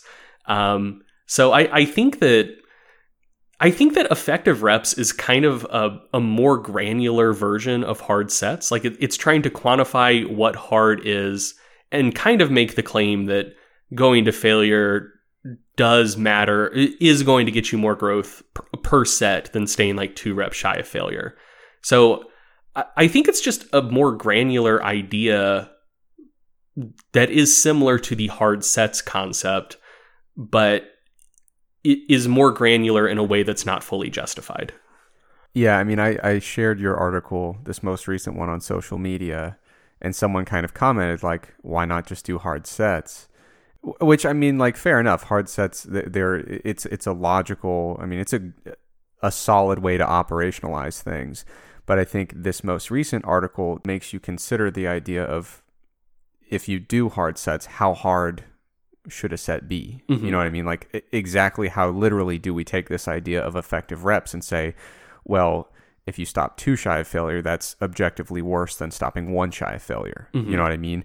And so my response is like, yeah, you can do hard sets, and that's still fine, but how hard? Mm-hmm. And I think using hard sets as a framework and then diving into this article of talking about, okay, so how hard are we talking? Mm-hmm. I think you walk away from the article with a better understanding of, from a practical perspective, how nitpicky do we have to get about that proximity to failure when mm-hmm. programming? Yeah, so the conclusion I basically came to is I think, like, as is often the case, the stuff that like big jacked people were saying 20 years ago is probably right. So like compound lifts, 2 to 3 reps from failure, probably fine. Like you probably don't need to push every set of compound exercise to failure to maximize growth on a per set basis. But you very well may need to go to failure for single joint stuff. So like, you know, stay 2 or 3 reps from failure when you squat, then hop over to the knee extension and, you know, fucking give it everything you got, you know? And I think that's what the experimental evidence supports. Like the stuff on single joint training, going to failure does seem like a pretty big deal. Stuff on multi-joint stuff, you know, 2 or 3 reps further from failure doesn't really seem to have much of an effect on hypertrophy. So probably don't need to take that. It's close to failure, which again, like that's what people have been saying for a long time. And I think it's probably mostly right. But yeah, so just to shift gears slightly, I think one of the like interpretations that came out of this article that I don't fully agree with, and something that I've seen like levied at me before, is that I'm like anti-training to failure. Because I mean the basic difference between the idea I like, which is hard sets, and the idea of effective reps is basically like, you know, I say, yeah, I probably need to push everything to at least like 2 to 3 reps shy of failure. That's probably advisable, at least for hypertrophy, maybe not for strength in some contexts. But I mean, the main difference is just really, those last 2 or 3 reps to failure, like, are those effective or not? So I think some people get the idea that I am anti-training to failure, and I'm not. Like, I think it's quite useful in some contexts. And so I think the first thing training to failure gives you is, I think it's good for idiot-proofing your program against laziness. And so one of the things I see with some people, and we've talked about this before, is that when some folks use like RPE or reps in reserve based training, they're marking shit down as an RPE 8 that's just not. Like, you look at it, they still have like 6 reps in the tank. They never do anything remotely hard in their training. Yeah. And one of the things that's striking when you start reading research is you see a lot of longitudinal training studies that recruit folks who have an average of 3, 4, 5 years of training experience. They put them on a really basic program for like 10 weeks. And then they, you know, like muscle cross-sectional area increases 10% and they get like 20% stronger on their main lifts. And if you're a strength coach and you've been working with someone for 5 years and they started with you when they were untrained, you're not getting their muscles 10% bigger and putting 20% on their lifts in 10 weeks. Like, right. It just doesn't happen. But these programs are really basic, but in the vast majority of research, all sets are taken to failure. And there's also research looking at how lazy most people are in most of their training. So Eric Helms, a distinctly different Eric than the one on this podcast. I've met him, but I'm not him. Correct. Yeah. Just to be clear. He reviewed a study from Mass like maybe a year and a half ago.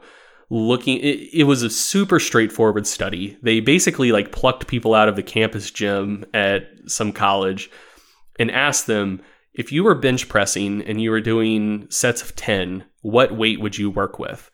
And so one, like, those people probably exaggerated a little bit, just because if you ask someone how much you bench, most people round up, not down, you know?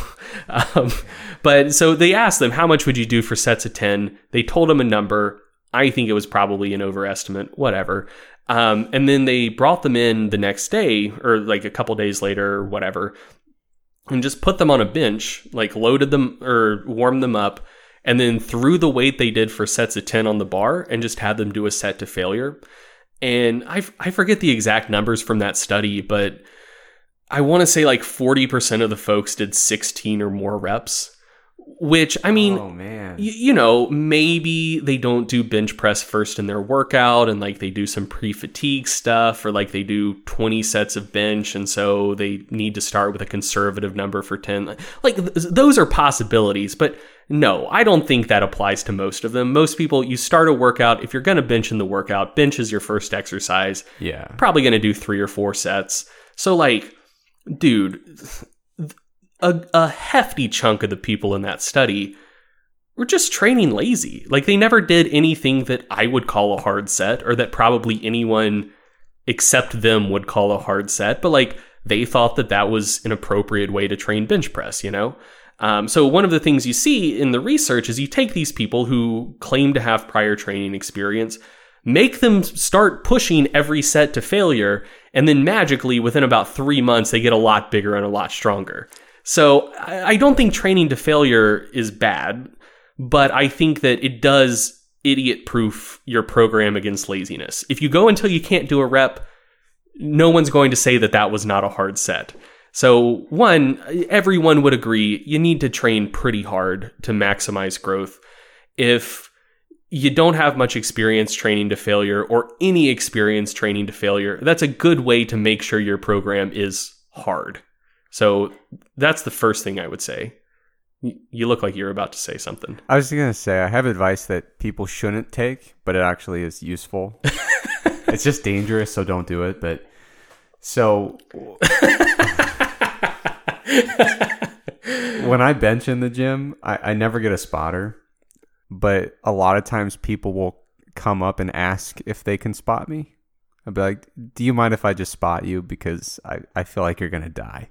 And so I feel like that's a really good litmus test for like exactly how much are you shortchanging your RPEs. If people start offering to spot you and just be like, please, just let me keep an eye on you, it probably means you're pushing your RPEs pretty hard, that you're at least getting up there. Yeah. And then what you can do if you need a witty response and you want to say no, you just say, if I don't get the rep, I don't want to live to know about it. And then people think you're really tough. Nice.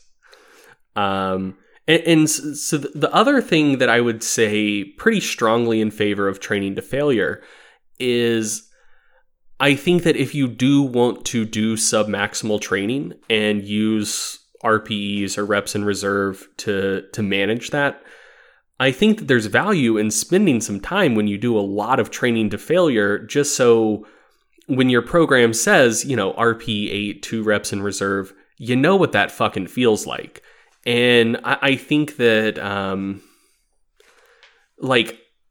if you've never gone to failure, I just don't know that I would feel confident that you accurately know when you're 2 reps from failure. Because I think that's a lot harder than a lot of people realize it is. I know. So for example, I have a fair amount of experience doing Shako style training. That's just feeding you triples at 80% and doubles at 85% until the cows come home. And a triple at 80% is not easy. You still have plenty of reps in reserve. For most people, it's probably at least 3 reps in reserve. For me, when I'm fresh, it's probably 5 or 6. But a triple at 80%, if you have a pretty high squat, it's not an easy set. Do 4, 5, 6 of those. You feel like you got a pretty good workout in. And when I get in Shiko mode, those, by the time I get 2 or 3 sets in, I'm like, fuck, this is hard. And I think part of it is kind of the mental grind. But at any point, I could just say, well, I'm doing a set to failure now and get 8 or 9 reps, So I think that if you...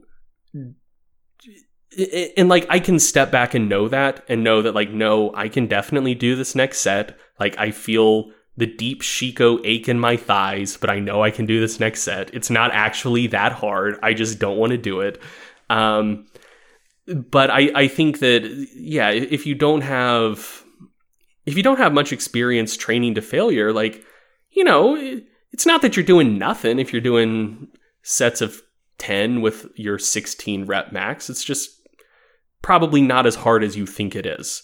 And you may think you only have 2 or 3 reps you could do, but you can actually do way more. So I think that there's value in spending some time going to failure, just so you can accurately use submaximal training down the line. And then the biggest thing people will say against training to failure is that it's going to dramatically increase your injury risk. And I'm actually not so sure about that either. So I know that the hip thing to say these days is that there's no correlation between technique and injury rates whatsoever. I think that idea is maybe more true than some people believe, but I don't think it's completely true. I think if you go to failure, to true failure until you actually miss, for squats and deadlifts, week in and week out, that will probably elevate your injury risk.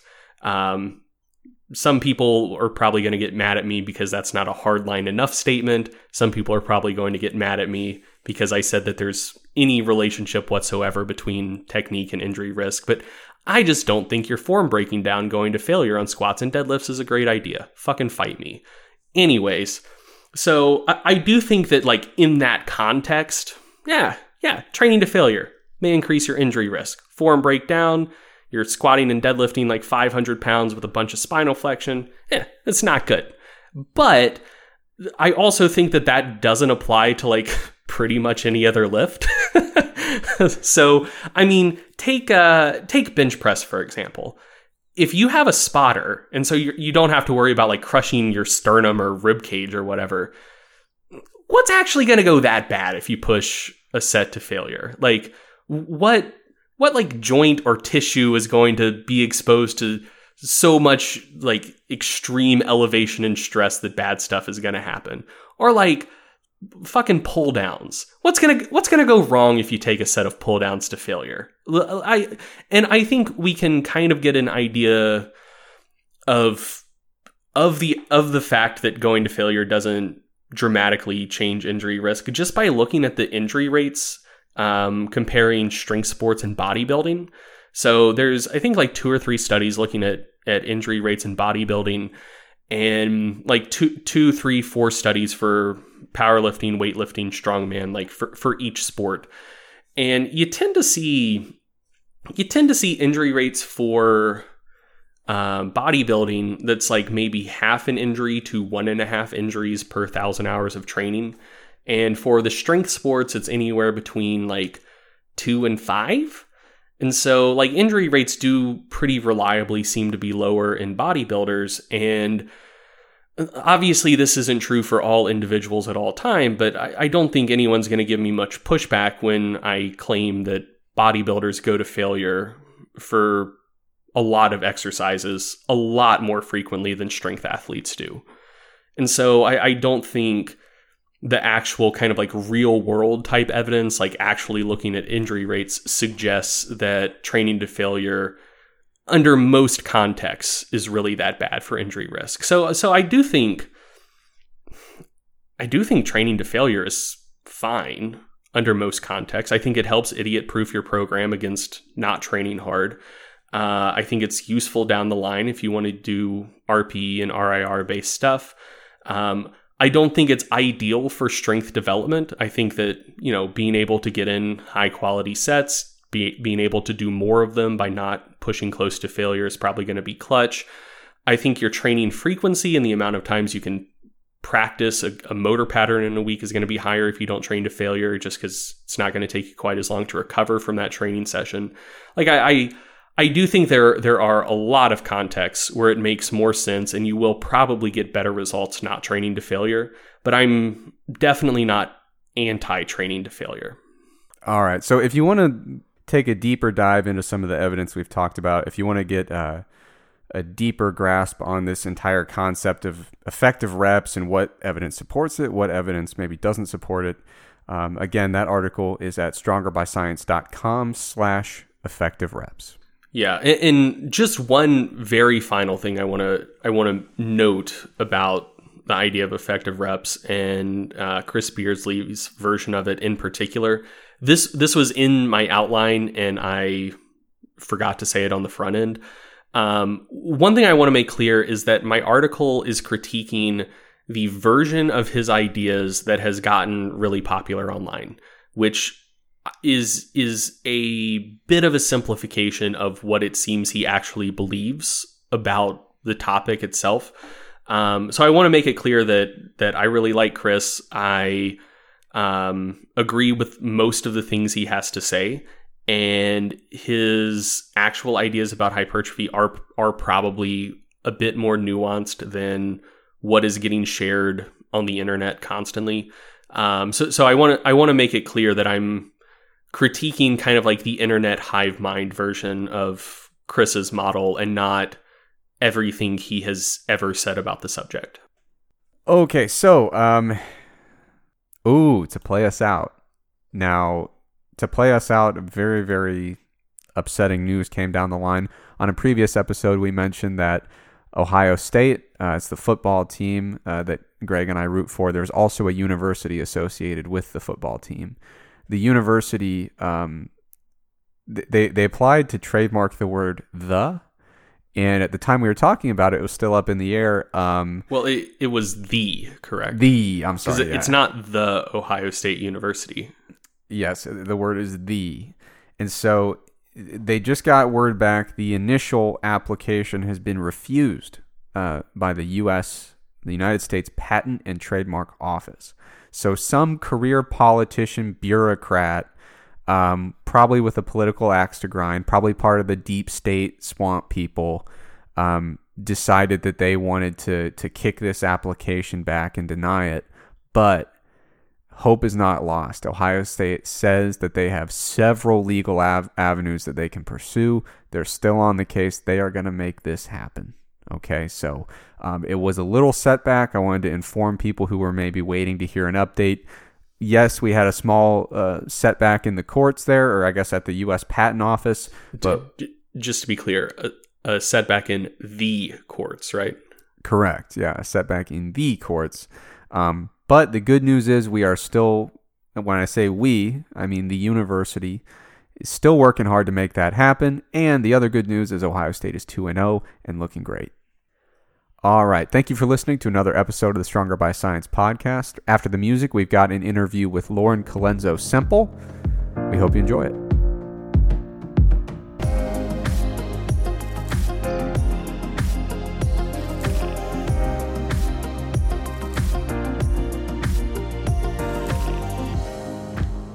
So, Lauren, you recently completed your master's degree with Bill Campbell over at University of South Florida. And now you're doing your PhD at McMaster, correct, with Stu Phillips? That's right. So while I was working as a trainer, I sort of became aware of this area of research and connected with Brad Schoenfeld, volunteered in his lab for a bit, and he recommended Bill Campbell's program. So I was there for 2 years, and I've been in Hamilton for about a week and a half. Very cool. How are you liking it so far? It is an adjustment, but we're making progress day by day. Very good. So yeah, I mean, what's really cool is if you kind of look back over the last few years, you've got quite a coaching tree that you come from in terms of your academic training. So you interned with Brad Schoenfeld a little bit. You did a master's with Bill Campbell. You did an internship with Andy Galpin over in California. While you were there, you made a pilgrimage to the Glute Lab under the tutelage of Brett Contreras for like a weekend. And then now you're with Stu Phillips in Canada. So that's a extensive list of really the heavy hitters in the evidence-based fitness side of things. So do you have a PhD topic yet? I don't. Okay, well, it's only been a week, so I guess that's fair. So I've been focusing on things like getting an ID and getting my furniture, having health insurance, just... It's kind of like the penalty that you pay when you abandon your country is you have to go through some of the unpleasant processes of reestablishing that stuff. Now, one of the things I want to talk to you about today is the study that you recently completed for your master's thesis.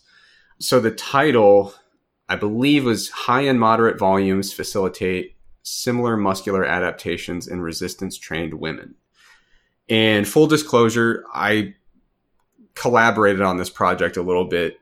Frankly, I think I did kind of most of the work, but I'm still going to ask you questions to kind of lead the conversation along. So do you mind telling us kind of why this project? Like what inspired you to set out to look into this question?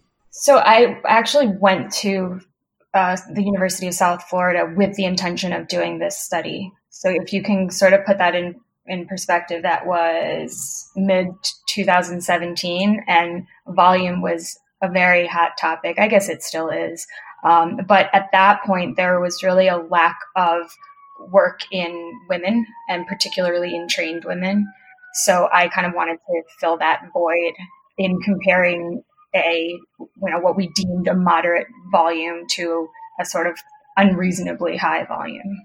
And so how did you go about kind of setting those volumes, like determining what was a moderate and what was a high volume?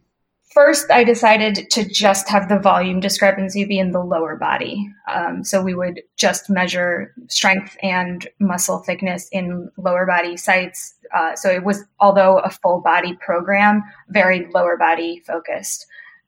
Just because I found that in some other studies, it looked like they were doing these full body workouts, but a lot of the exercises were not necessarily hitting the muscle groups that they were testing in any way.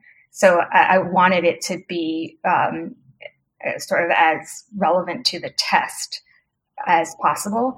In terms of the volume, in terms of the number of sets that we established as moderate and high, that was basically looking at the moderate as what was then sort of the perceived upper limit, by which there wasn't enough evidence to determine whether you would continue to grow. At the time, Brad had just published a meta-analysis looking at, 3 sets is better than 1, 5 sets is better than 3, 10 sets is better than 5, but after that, we're not sure what happens. So the moderate volume group was performing 12 sets for the lower body 3 times per week. And the high volume group was performing what ended up being 81 sets total. So 27 sets 3 times per week. So that's really high volume. How did the participants react to that kind of volume? So it is high, but if you think about the other studies that describe this as sets per muscle group per week, then it wouldn't be as crazy. So this was a mix of compound exercises. They were doing squats, RDLs, hip thrusts, and leg extensions, leg curls, cable abduction. So it was a lot of volume, but I'll just kind of put that in context. In terms of how they handled it, it was a really wide spectrum of response. I'd say the moderate volume group was completely fine. They were in and out in 40 minutes. Some of them complained that it wasn't enough work.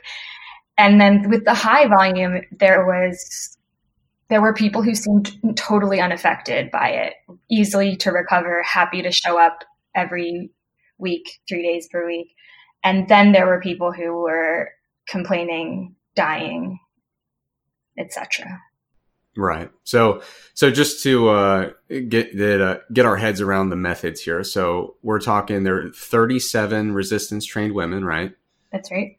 About 23 years old. And what was the definition for resistance trained there?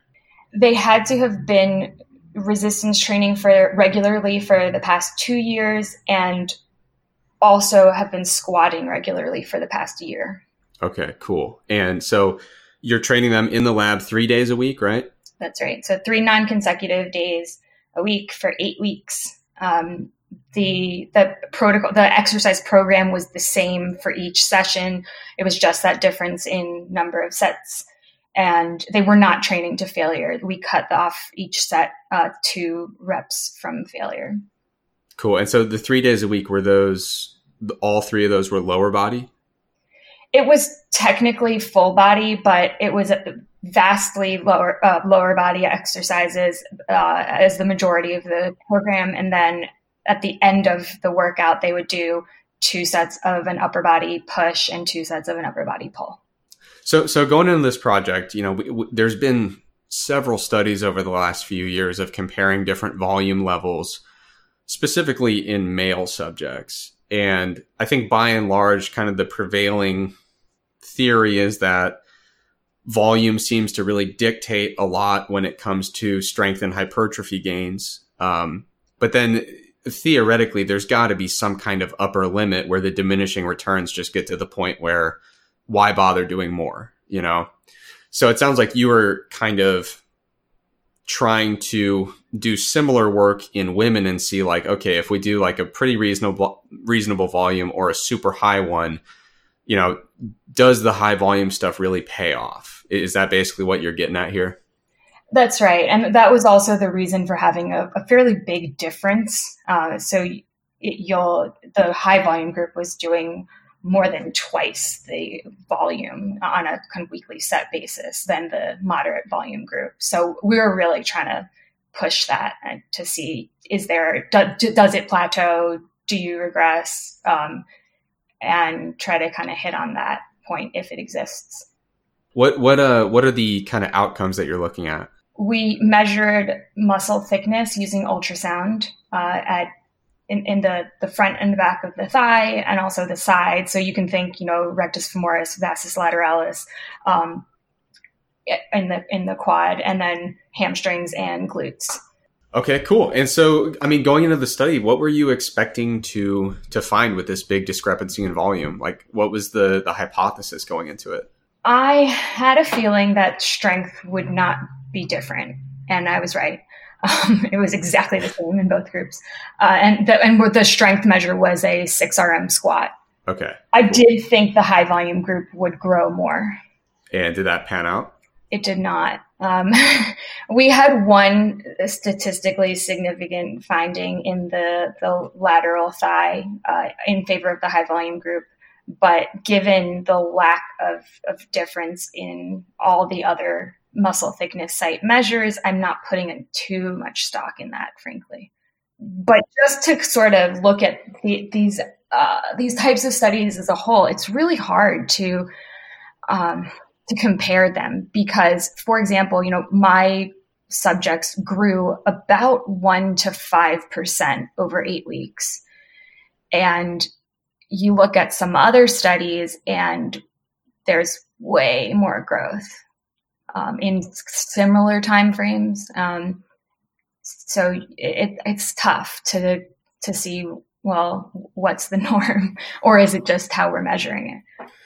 Do you think that was just because your subjects were more highly trained than most of the prior cohorts in the research? I'm sure that had something to do with it, but even looking at some of the more recent work, the Schoenfeld paper that came out last year, the Barbalho, I believe that's how you pronounce it.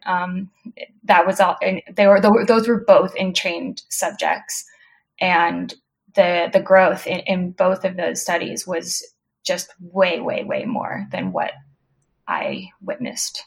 So if not the training status, I mean, what do you attribute that to? It's sort of a mystery to me, honestly. But in trying to compare this, I'm just seeing, a lot of it. I think it's tough to kind of reconcile the literature as a whole at this point. And I think part of that is some of the papers don't even report actual millimeter thickness.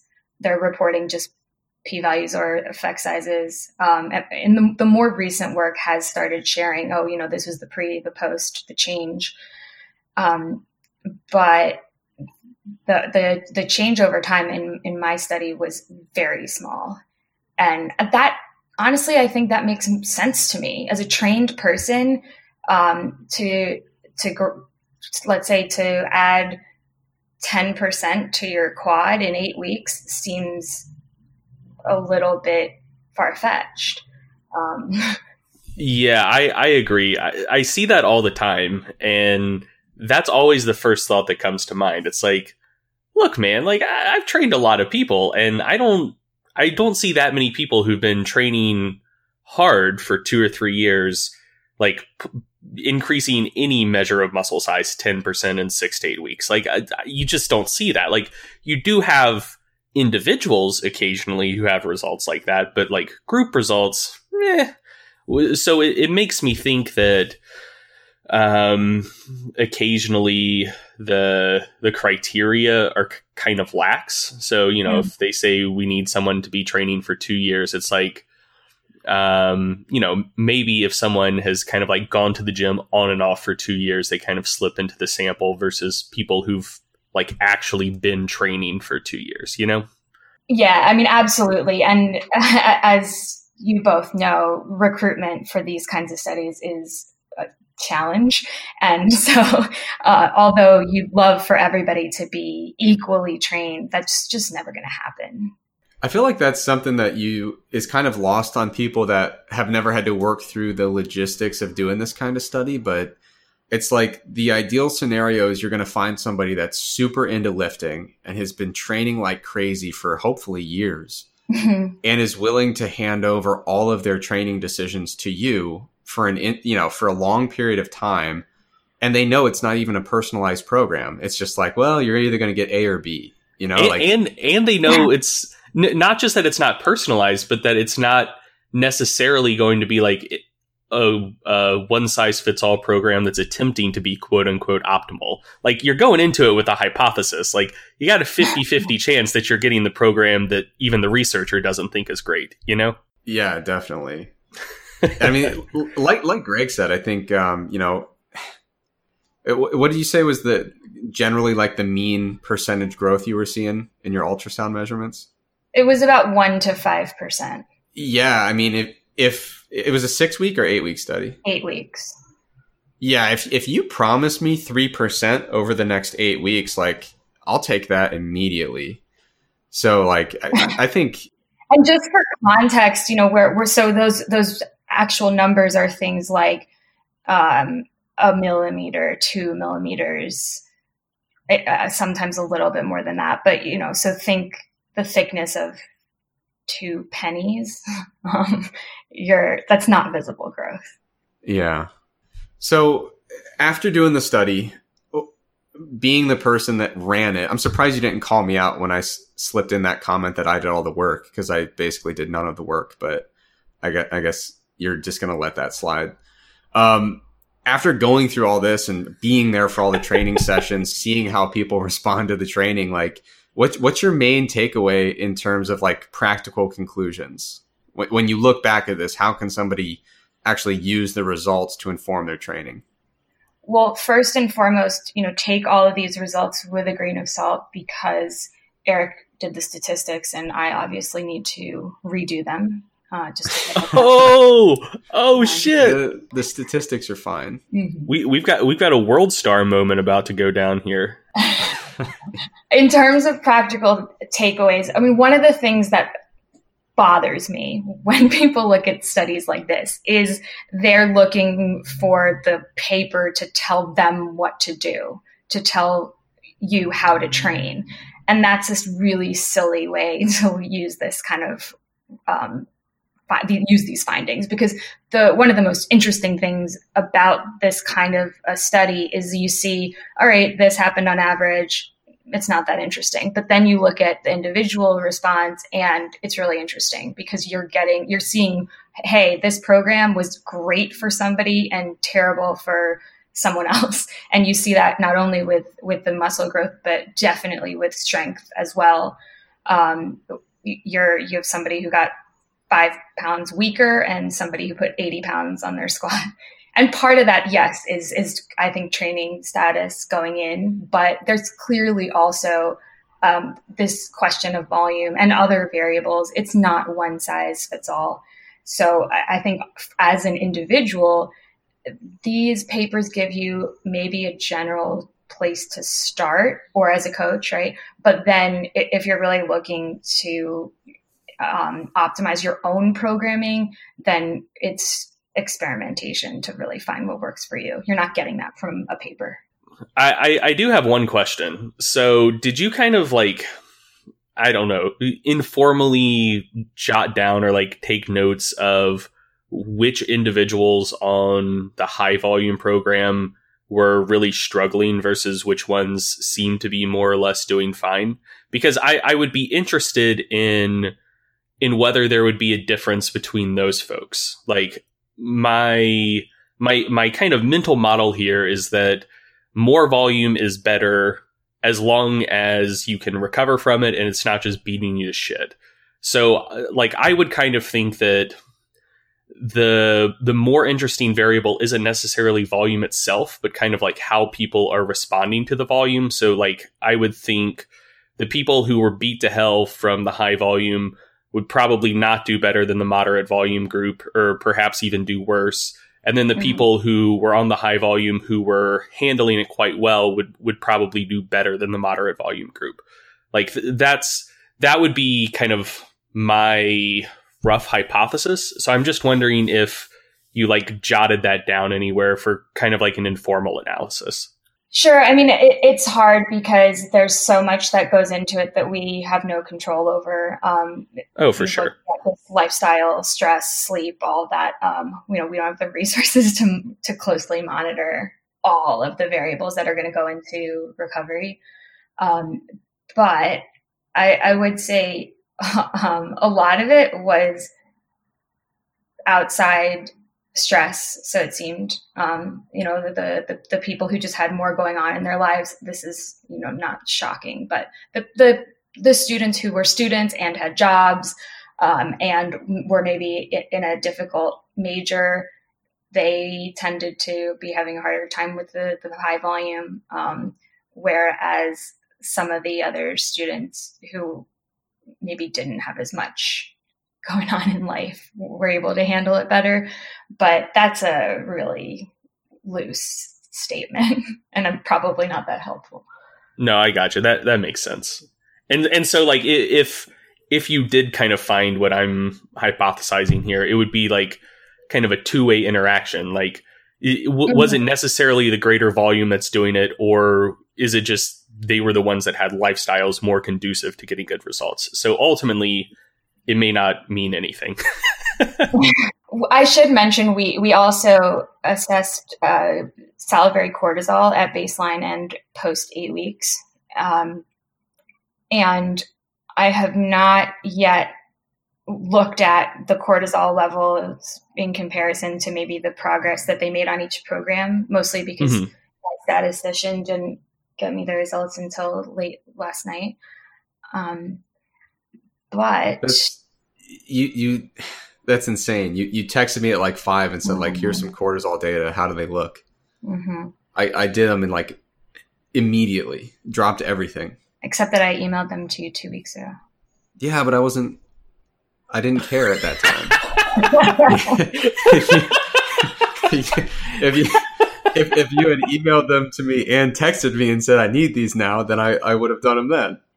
It's interesting that, that I'm coming on your podcast today. So all of a sudden I have time to prioritize my cortisol.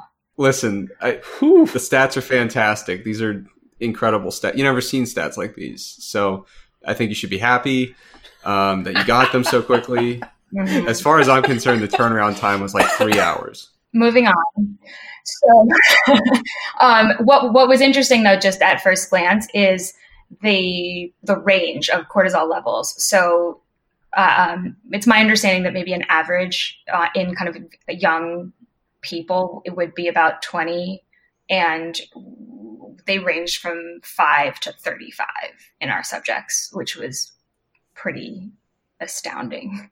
Yeah, and cortisol is just such a tricky hormone. I mean, when we've used it in previous studies I've been involved with physique athletes throughout prep and recovery, and there are just so many things that influence it. I mean, you can get some pretty wild numbers with cortisol just from, I mean, the way you view it as a researcher is you're simply looking at physiological stressors, but like you can't control the fact that somebody had a breakup 3 days ago and they've got a final exam in 2 days.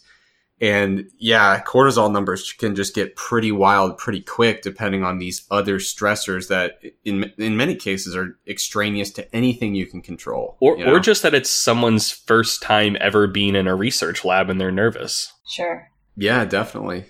That's not to be overlooked. And so the simple fact that we're just measuring it once throughout the day is for sure a limitation. Yeah.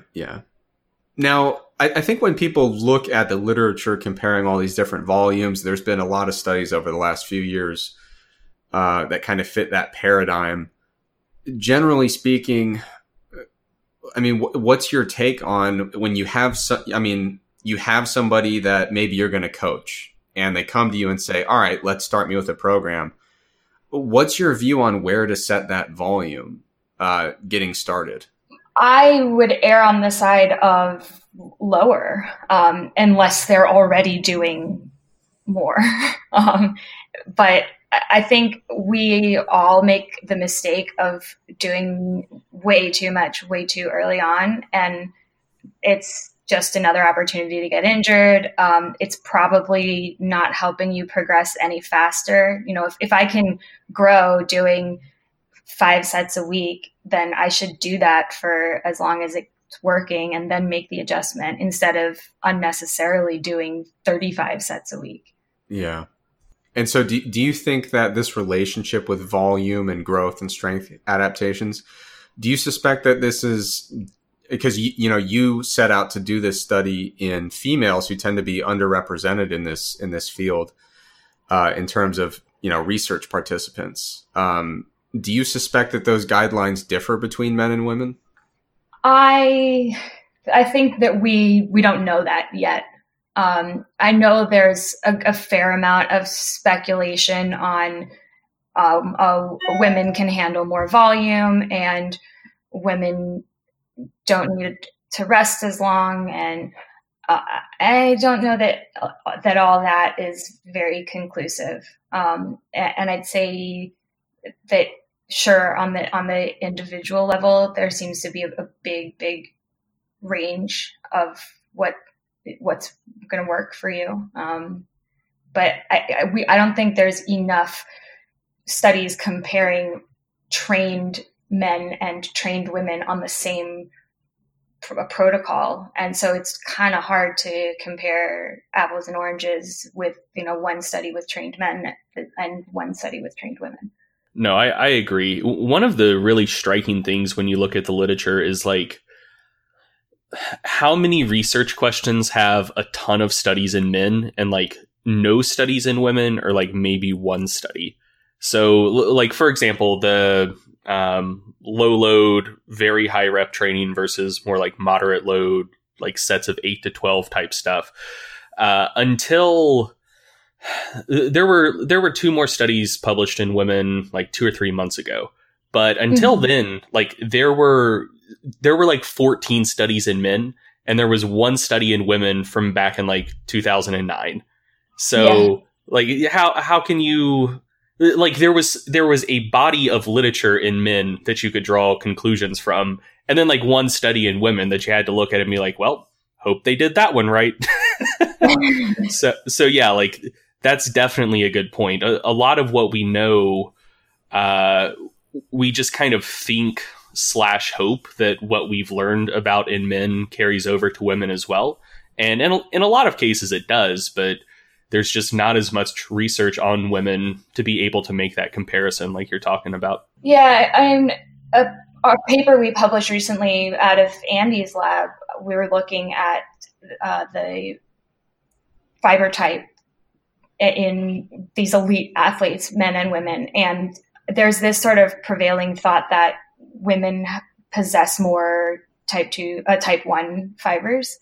And we didn't find that in these kind of elite athletes. So I think there's, and not to say, oh, well, everyone else is wrong, but with fiber type analysis, there's a lot of nuance based on the particular technique that you use. And so I think that some of that and probably some other kind of assumptions of sex difference will continue to evolve as we do more research and as we also kind of refine our techniques for analysis. Now, I'm glad you brought that up because this summer you went out and interned in Andy's lab. And I know looking at that paper, you make a big distinction between 2 different ways to do this fiber typing analysis. So there's the homogenate composition and then the single fiber kind of method for analysis. Do you mind explaining that to me as if I were an idiot? Sure. So hypothetically, this was a really totally hypothetically. My experience in Andy's lab was really valuable because I think even if you're somebody who reads a lot of papers where they're reporting fiber type distribution, it's tough to truly understand, well, do we care that one of this was homogenate and one of this was single fiber? And can we compare those those papers that, can we group all of this fiber type findings together? And the answer is probably not. So with the homogenate, you're basically taking the sample and grinding it up. And so you have multiple different fibers and subsequently fiber types within that particular sample. So then we're looking at separating that mixture of proteins based on molecular weight. And the homogenate quantifies sort of the percent area that is occupied by your type 1, type 2A, and type 2X. It does not distinguish between the hybrid fiber types. So if you think of this actually being on a kind of spectrum of myosin heavy chain content, then you're going from the type 1, which is slow, to the type 2X or super fast. But along the way, you also have these hybrids. So you have these a type 1 / type 2A and a type 2A / type 2X. And the homogenate can't identify those hybrids. And so it tends to overestimate the type 1 and the type 2X. Yeah, I think that's an awesome point. Just to interject, I don't think a lot of people are aware of the continuity in muscle fiber typing. You know what I mean? I think a lot of people think there are these 3 very neat bins of 1, 2A, and 2X. And the whole concept that we're really looking at more of a continuum than 3 completely distinct things, I think is lost on a lot of people. Well, that's because all of the exercise physiology textbooks that you learn in undergrad are based on research from the fucking 70s, man. I don't think that's a blind spot for people who aren't trying to educate themselves. I think that's people just assuming that textbooks are much more up to date than they are. I know that's what I thought until I said something, and then Andy Galpin saw what I posted and probably could have torn me a new one, but was way more polite than I probably deserved. He was like, check out my 55-minute physiology videos on this topic. And I did, and it just blew my mind because I had been told for the past 5 years that hey, this is how it is. And that's how all of the basic textbooks lay it out. And that's, an understanding that's outdated by a solid 30 years. I think there's also this, I think it's represented as if, this fiber is type 1, period, end of story. But there's no explanation of what does it actually mean to be type 1? And if it's type 1 today, does that mean it's type 1 forever? And that's another sort of interesting body of work right now, just showing the plasticity of the fiber type, that especially with training and also with an unhealthy lifestyle, you can go in either direction, right? But you're getting these shifts of fiber type. So somebody who does a lot of endurance training, for example, in their lifetime will, when biopsied, have many more type 1s, whereas these elite kind of strength and power athletes have a ton of the 2As. Yeah. Now, I often hear people saying that they're like, oh, I want to train so I can get more 2X, because 2X is the biggest and the most explosive. Is there any reason that somebody should set out to do that? No. So, I mean, in fact, that actually goes back to comparing the homogenate to the single fiber, because the homogenate only quantifies 1, 2A, and 2X, then it is sort of inappropriately identifying what is in fact a 2A, 2X hybrid as a pure 2X. So when we analyzed the fiber type distribution in these world-class Olympic weightlifters, there were no type 2X in any of the athletes when we did the single fiber analysis. Yeah, I mean, I used to always tell people, if you want to get more 2X fibers, just stop moving entirely or go to space. Because, I mean, that's really the kind of the fiber type, at least from what I've been taught, that you get essentially from extensive detraining. When you extensively detrain, we tend to see more of those 2X, but in someone who's otherwise mobile and especially doing any kind of training, they really don't seem to be very prevalent, do they? Yeah, so really, and again, now with being able to identify these hybrids, you're seeing the vast majority of these 2A, 2X hybrid fibers in sedentary people, in diseased populations, in overweight people, whereas you're going to get more of the pure 2A in somebody who is an athlete, particularly a strength or power athlete. But really, though, with the development of this sort of ability to identify those hybrids, we don't see 2X anymore. But even in sedentary people? That's right. You're seeing a lot of the hybrids, but going back to the homogenate, again, there is no ability to see that. And so then it's going to be classified as 2X. Okay. So you mentioned with the homogenate, basically we go in, we take a muscle biopsy, we grind it up, and then we kind of sort it out from there. So how does the single fiber technique, how does it differ from that? So with the single fiber, you're actually separating out with tweezers under a microscope each individual fiber. It's like teeny tiny strands of hair. Okay. It's very time consuming work. But basically you're taking, with each fiber that you were able to tease out, then you put that in a test tube, and you are only looking at the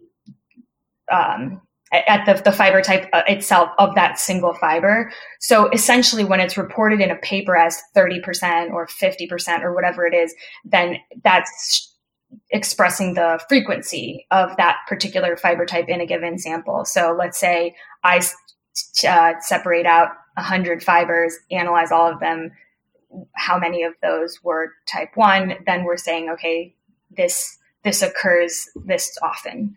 But the sort of downside of that analysis is that you're not able to identify the area that it's taking up. We're only able to say, oh, this is type 1, type 1, 2A, et cetera. Whereas the homogenate, it's all about quantifying area.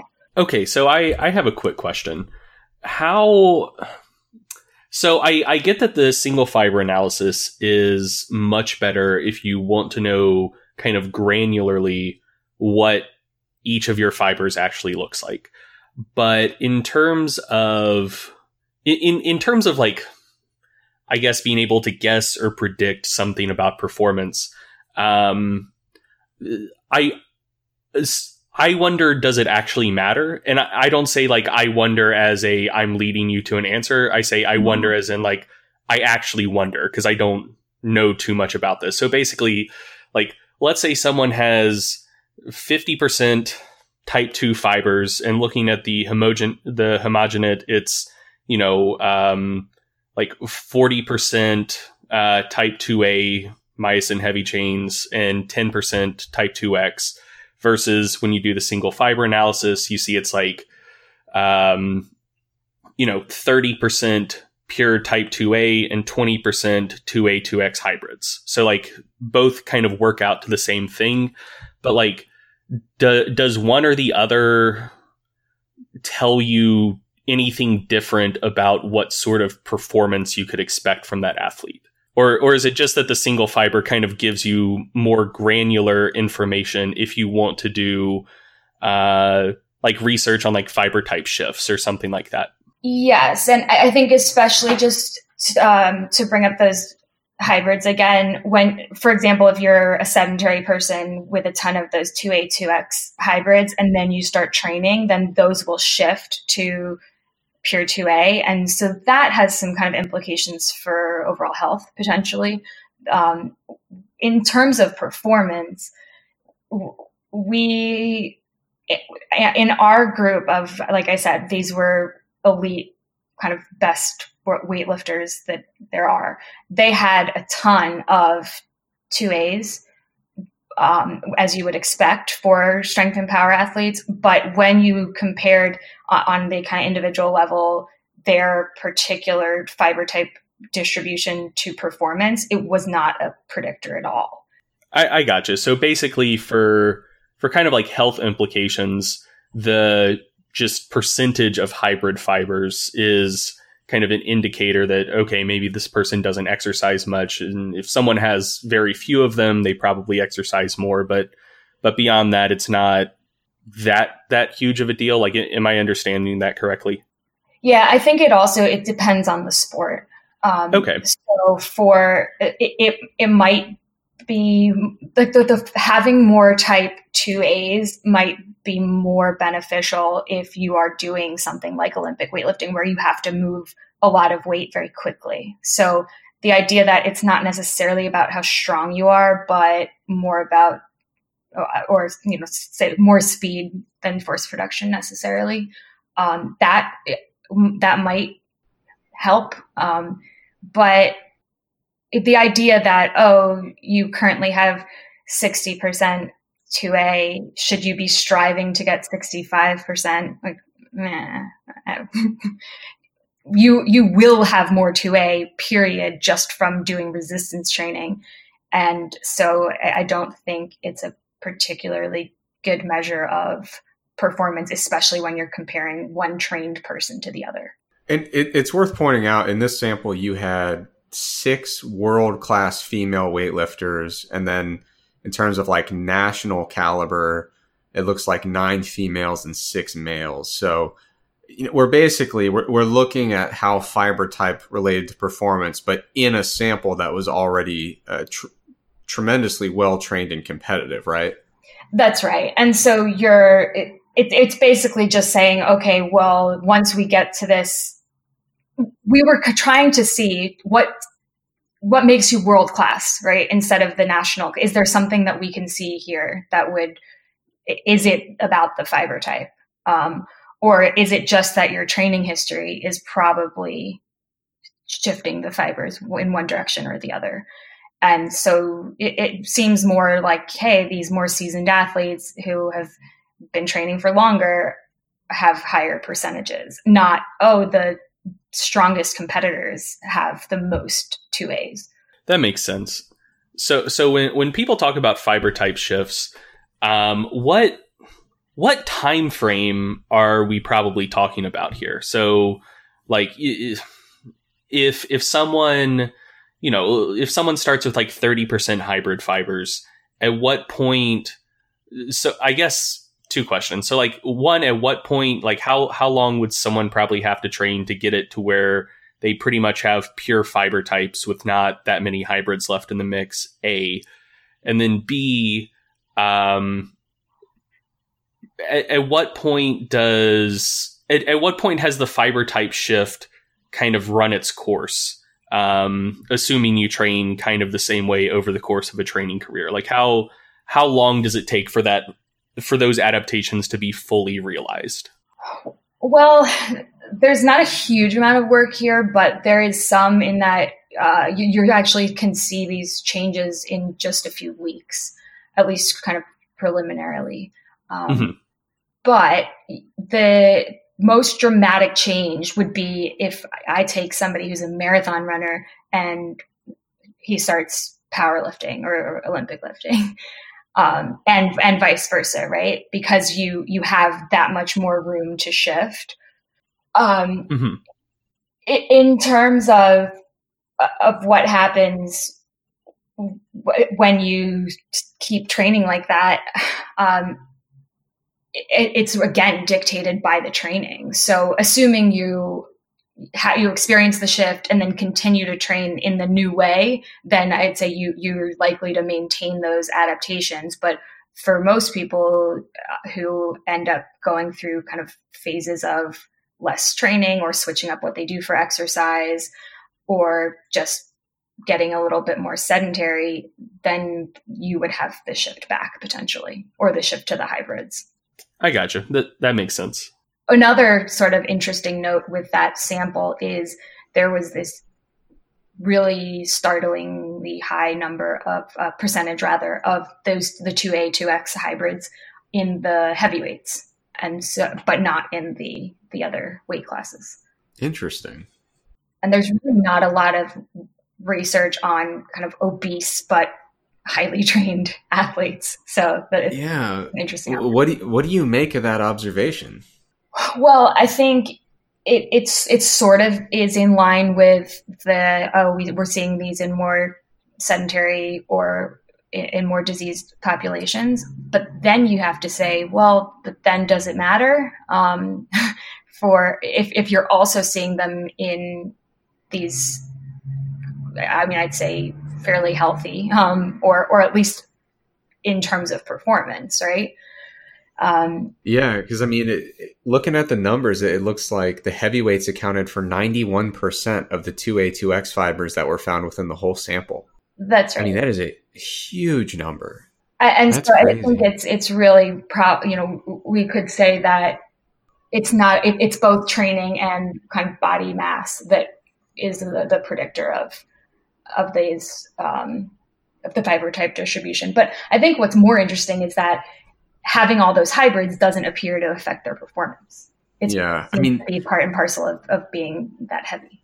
Yeah, I feel like the more I'm involved in this conversation, the more I'm like, man, we need to start like updating some textbooks. You know what I mean? Like, I mean, Greg already alluded to this, but just the things that I've been taught, and like, I'm not a dinosaur. I finished grad school like 5 months ago. It's not like I'm like relying on, some dusty old textbook that's out of print. Like, we need to update this stuff because it sounds like we're learning a lot about fiber type and kind of improving the methodology quite rapidly. So it's kind of crazy that you can talk to somebody and, think that you have a good handle on this stuff and then realize like there's a lot more to this than what's being kind of currently taught, even at high levels. Sure. And I mean, it's evolved a ton. I mean, at least you're not seeing 2B fibers anymore in most textbooks, but still in some, Yeah. That's like the source of confusion that will never go away is like the 2B, 2X thing in terms of nomenclature. It will just always persist and always be present and annoying.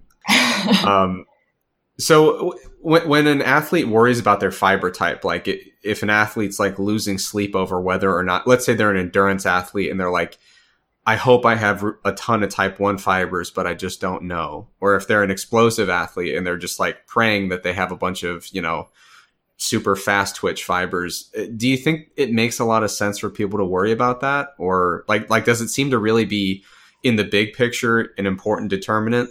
Well, I think what we don't know is how much is dictated by what you're born with and how much is dictated by training.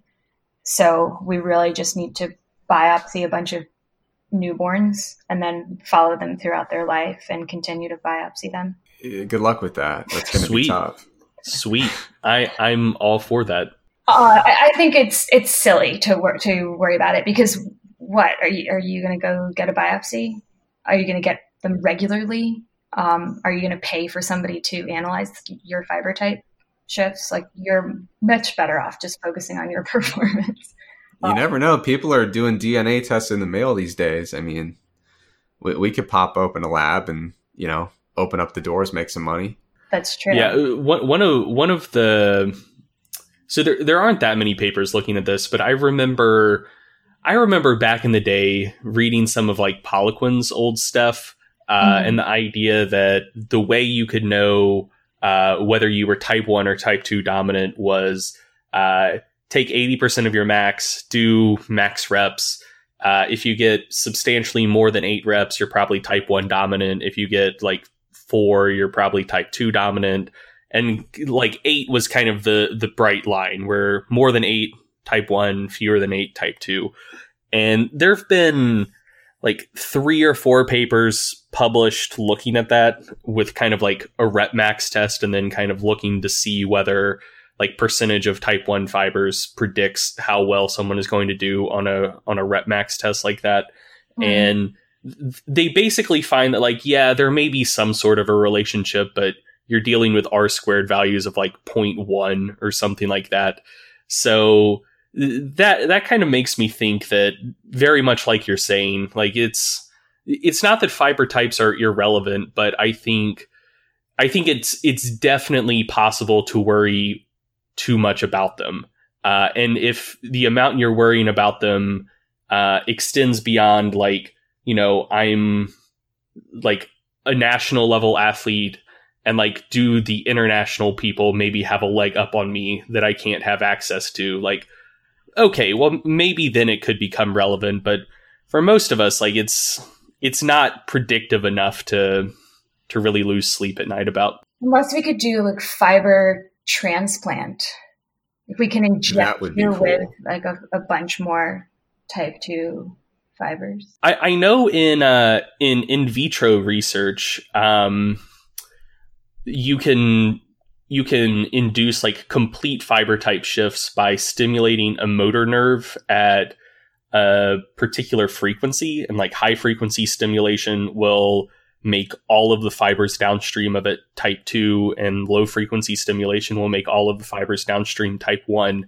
It makes me wonder if you could perhaps have a model with like kind of high volume E-stim over the period of several weeks to induce like very profound fiber type shifts within individuals, and see if that changes any like functional characteristics. But I don't think anyone's actually seen whether that principle still applies in vivo or not. Yeah, I mean, I think you're looking at way bigger muscles. So yeah. Even if that worked at sort of a micro level, but you could sell some gimmicky product.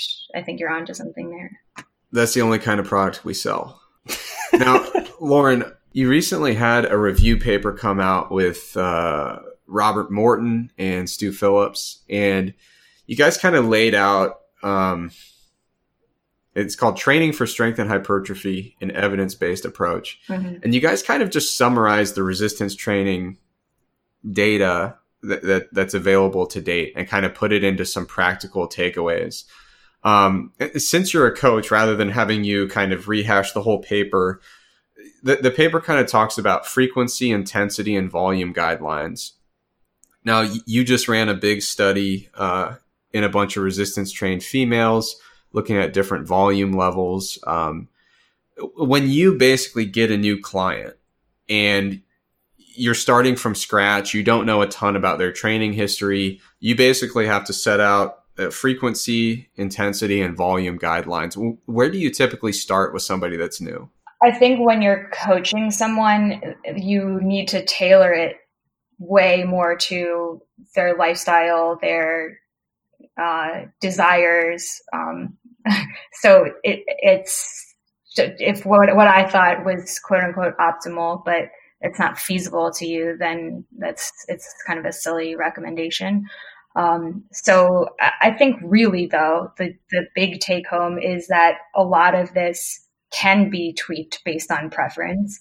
For example, if somebody wants to do really high frequency training, and spread out their volume over the week, then I think that's fine. If someone wants to go to the gym for longer 3 times a week, that's probably just as fine. So I know that's kind of a boring answer, but I think in a lot of this literature where we're looking at like optimizing this and that, it kind of gets lost of, wait, so does everyone want to spend 2 hours in the gym? Does everyone want to do 25 sets of squats a week? Yeah. So every client is basically, you start out with a blank slate. You basically start with the basics, like how many hours a week can I get you to train? How many days is that going to be over? And you just kind of reverse engineer it from there. Sure. I mean, generally the people I get are already lifting. I'm not working with brand new people. So I look at really, what are they doing now? What are their goals? How are they recovering? And we can kind of tweak it from there. But I think it just isn't a one size fits all thing. A lot of people that goes for volume, that goes for exercise selection. I think there's a lot of dogma in terms of, everyone must bench and everyone must deadlift. And it's like, they're good exercises, but not everybody has to do them. So looking at what the person likes and what's appropriate for their goals, I think is really I feel like I'm not adequately answering your question. So. No, it kind of comes back to like your impressions of the study that you ran is like, I could, give you a perfectly conducted statistical test comparing high volume versus moderate. But what you don't see there is that for some people, the high volume approach would have been ideal. For some, the moderate would have been ideal. And for a lot of people, it probably should have been somewhere between, So I think a lot of people look to the resistance training literature thinking that they're going to look at singular studies and aggregate them and get kind of a blueprint. Mm-hmm. When in reality, it's more just kind of showing you workable ranges or effective zones that you can kind of operate within. I think it's also important to point out that this is just 8 weeks. And for the most part, you're just looking at a month, 2 months, 3 months of training. And so even if it was great for those 8 weeks or for those 12 weeks, that doesn't mean you should always train that way.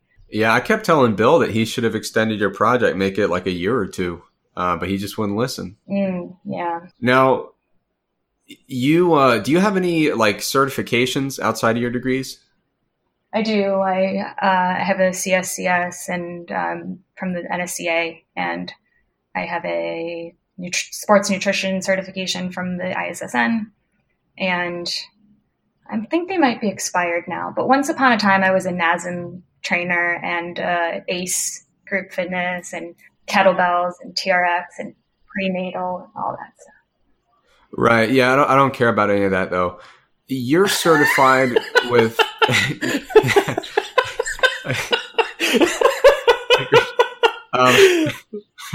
no, were you just setting yourself up to say that, Eric?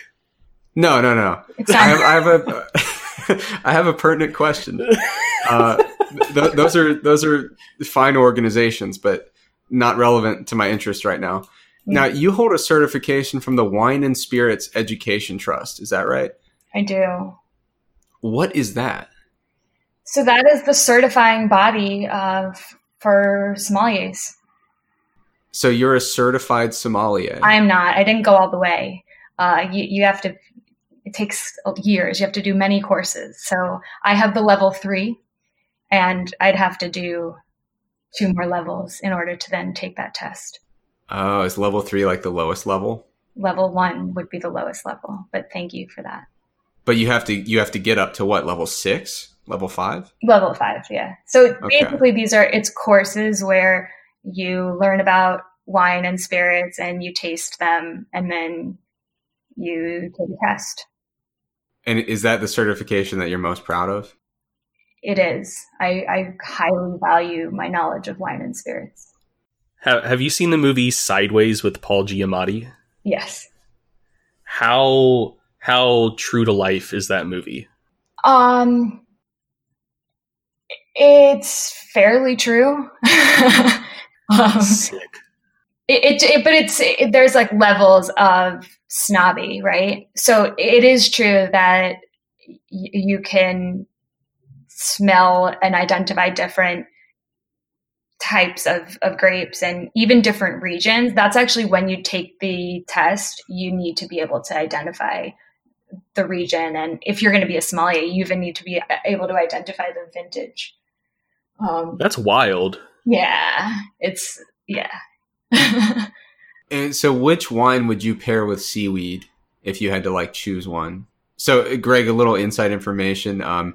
There was a time where every time I like checked in with Lauren to see how she was doing, she was currently basically living off of seaweed and wine. It was like all she ate for like 4 months. So you said still seaweed? Seaweed. Yeah. Are you still on the seaweed and wine diet? I haven't had the seaweed in a while. I haven't even thought about the seaweed. They were good. They were like these seaweed thins is what they were. Yeah. Yeah. Just like chips made purely. It's just seaweed, right? It's just seaweed with some other spices on them. Yeah. I've had those before. They're delicious. They are. They're so good, but they were expensive and I had to reprioritize. Make sure you're not going to get goiters though. Earlier this year, I was also on the gas station diet, which was, energy drinks, pretzels, and protein bars. Highly recommend that one. Solid. Nice. Now, you won the state spelling bee in the 5th grade, is that right? I did. I can't believe you know all these facts about me. Well, I do a lot of research. Yeah. I've got connections. What state was that in? That was New York State. Okay. Not the worst of states. Yeah, so that's like a legit state. When that showed up, I was like, well, is she from like Rhode Island or something? But no, New York. That's big time. Greg, you are just, our Rhode Island audience just disappeared with that absolute slap in the face. Did they ever appear in the first place? Most of our listeners are from Rhode Island. It's a huge but small following. I kind of think that Rhode Island, much like Finland, doesn't actually exist and is a vast conspiracy. Dude, you know I love Finland. Why would you say that? That's like my favorite place. Are you aware of the Finland doesn't exist conspiracy? Because it's a good one. What? Yeah, what are you talking about? Just Google like Reddit Finland doesn't exist. It's like a whole thing. But I've been there. You think you have? You've been to southern Norway. Somewhere that they called Finland. Weird. Okay. Well, I have a lot of work to do tonight. I need to get to the bottom of that. So Lauren, this is a question we ask a lot of people that either do a lot of training themselves or coach athletes. Is there anything in your training or anything you have your clients do that maybe goes against the grain in terms of like what a lot of evidence-based people do? Or like maybe anything that there's just no evidence to support it, but you just like swear by it? Well, I think people turn their noses up at machines, and machines should be given a little bit more credit, especially if you're training for muscle growth. What I see is a lot of people kind of treating strength goals and muscle growth goals too similarly. And you see that with people who prescribe the power lifts to everybody, regardless of whether they are a power lifter. And also just saying, oh, you have to do barbell training or you have to do free weight training. So I think, again, based on goals. But I also personally like doing more exercise variety than is probably backed by evidence. So like even like week to week, you're kind of constantly cycling through different variations?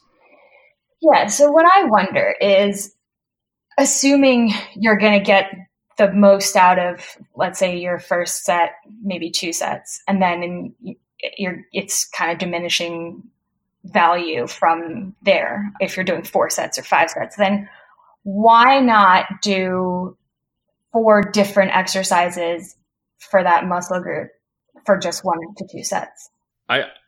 I think that's a perfectly reasonable question to ask. And I mean, if nothing else, it keeps training more exciting. Like you can kind of get excited about doing an exercise, but like you're not still excited about doing that exercise on your 7th set, you know? That's right. And I mean, I think given a complicated exercise that requires more skill, then probably that doesn't make sense. But if you're doing different variations of curls or different kinds of tricep exercises, or I think that should be, in my mind at least, that actually could potentially be better than just doing 5 sets of the same kind of curl. I really like that. I've been so bored with my training lately. I'll just do a bunch of sets of one exercise and move on. And I get lost in my thoughts, which is a horrible place to be for me. Mm-hmm. So maybe I should start switching up like that. I like that idea. Now you mentioned the machines. What's your go-to machine that you like? So I used to be somebody who was super into following a structured program and logging my progress and everything. And then I got busier and I started doing research. And so my personal training is certainly suboptimal, but I'd say when you get burnt out, to just go into the gym and do whatever you feel like doing is the best way to get back into training, as opposed to trying to be optimal all the time.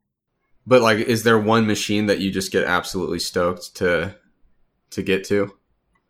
I'm a big fan of the lateral. Because there is a right answer for this, but I want to see what you say before I tell you. There's a right answer. Correct. I don't know what you're going to say. Well, there's actually two right answers. There's the hammer strength horizontal leg press, which is tremendous. They're not a sponsor of the show, but they should be. There's also the hammer strength pullover machine. Super vintage. You can't find them anymore. It's like they're nowhere anymore, but they were so legit. But man, hammer strength, they just don't make them like they used to, Greg. I feel like the more commercial gyms I go to, the newer ones, they just don't load up on the hammer strength stuff anymore. And it's a shame because that stuff was, I mean, if you bought a hammer strength machine 80 years ago, it still works the way it did when you bought it. Those things are so solid and incredible. So those are fine machines, but I would go with the tibialis anterior machine. Ooh, that's a good one, yeah. And also, it's the forearm. Like you roll it up basically to work your forearms, and then you roll it down. You roll the weight up, and then you roll it back down. What's your highest max on the tibialis anterior machine? Oh. I have all my clients do 1RM tibialis anterior. Perfect. Yeah. All right. Well, Lauren, thanks so much for your time. I appreciate you coming on. If people want to, I mean, like I said, you kind of just started getting into the research world. So people are going to be seeing a lot more of your work moving forward. And, if somebody wants to keep up with you and your work that will be forthcoming, how do they stay in touch and stay up to date with that? Well, you can follow me on Instagram at LaurenCS1, but I only post 6 or so times a year. And generally I just use Instagram to look at videos of Frenchies. Are you pandering right now? Are you pandering? No. So did I get you hooked on Frenchie Instagram? The best corner of Instagram? Like it was just a mutual thing for the past, I don't know, year. Yeah. So Lauren understands that when she finds a video of a hilarious Frenchie, she's supposed to send it to me. So, it's probably a little bit of pandering, but okay. So you're using Instagram mostly as a Frenchie vessel for now. That's right. But I'll occasionally share some other stuff, like pictures of my own dog, videos of my own dog, and then, some science here and there. Awesome. So any other social media or just Instagram? That is it. I have a Facebook that I never use. Can you tell how much I love social media? Yeah, it seems like you've got a good strategy put together. Well, I will say this. I feel like I don't want to be regurgitating other people's information. And so until I have a unique perspective to share on a topic, I don't see much value in me posting about it. Yeah. I mean, you do kind of see people who like very clearly take on this idea, like, I'm going to post something every day from here on out. And it's like, do you have a good thing to say each day? Because if not, that's probably not an awesome strategy. Because now you've just become noise on people's timelines, That's right. And it's usually like a selfie in a sports bra talking about protein intake. Or just like all of those memes where it's like, hey, did you know that the like organic version of Reese's cups have the same calories as the not organic version? Yeah. Like that's really contributing to society. Thanks. All of those drive me crazy because it's like, dude, are you just assuming people are too dumb to read a nutrition label? Greg, what did you send me, or you showed me the other day? It was, wasn't it like a really helpful image telling people not to eat nacho cheese Doritos? Oh, yeah. It was and it was like, It was like, instead of snacking on this, snack on this. And it was like fucking nacho cheese Doritos and like steamed broccoli or something. It was like, come on, man. Like, no one is going to think like, man, this is my fucking conundrum for today. Like, I'm trying to stick to a diet and I want to snack on something. Do I go with the fucking nacho cheese Doritos or do I go with the broccoli? Man, I wish someone on Instagram would help give me clarity on this one. The other one I like that you see all the time is like, let's see, you need 30 grams of protein. Should you eat a delicious steak or 113 pounds of broccoli? And it's like, it's all the same. Look how much more full and happy you'll be if you instead eat 7 bowls of broccoli. But the other thing that was a huge flaw with the one that you found with the Doritos is that the Cool Ranch version is way better than nacho cheese anyway. Which, like, if you're going to put out that information, at least be helpful. I agree. Plus, your mouth doesn't get all orange and your hands don't get all orange. Yeah. Lauren, did you ever have the special edition Taco Bell flavored Doritos? I did not, because I haven't consumed Doritos as an adult, but I saw them. Wait, they still make them? I mean, I saw them when they came out. Yeah, because I'm thinking back to childhood. It's kind of like all I had going for me when I was a little kid. Greg, did you ever get the opportunity? I never had any of the Taco Bell like cross promotion ones, but I did have mini sweet and spicy chili Doritos, which I remember that is my dark horse. That is the best Dorito flavor. Man, I've never had that.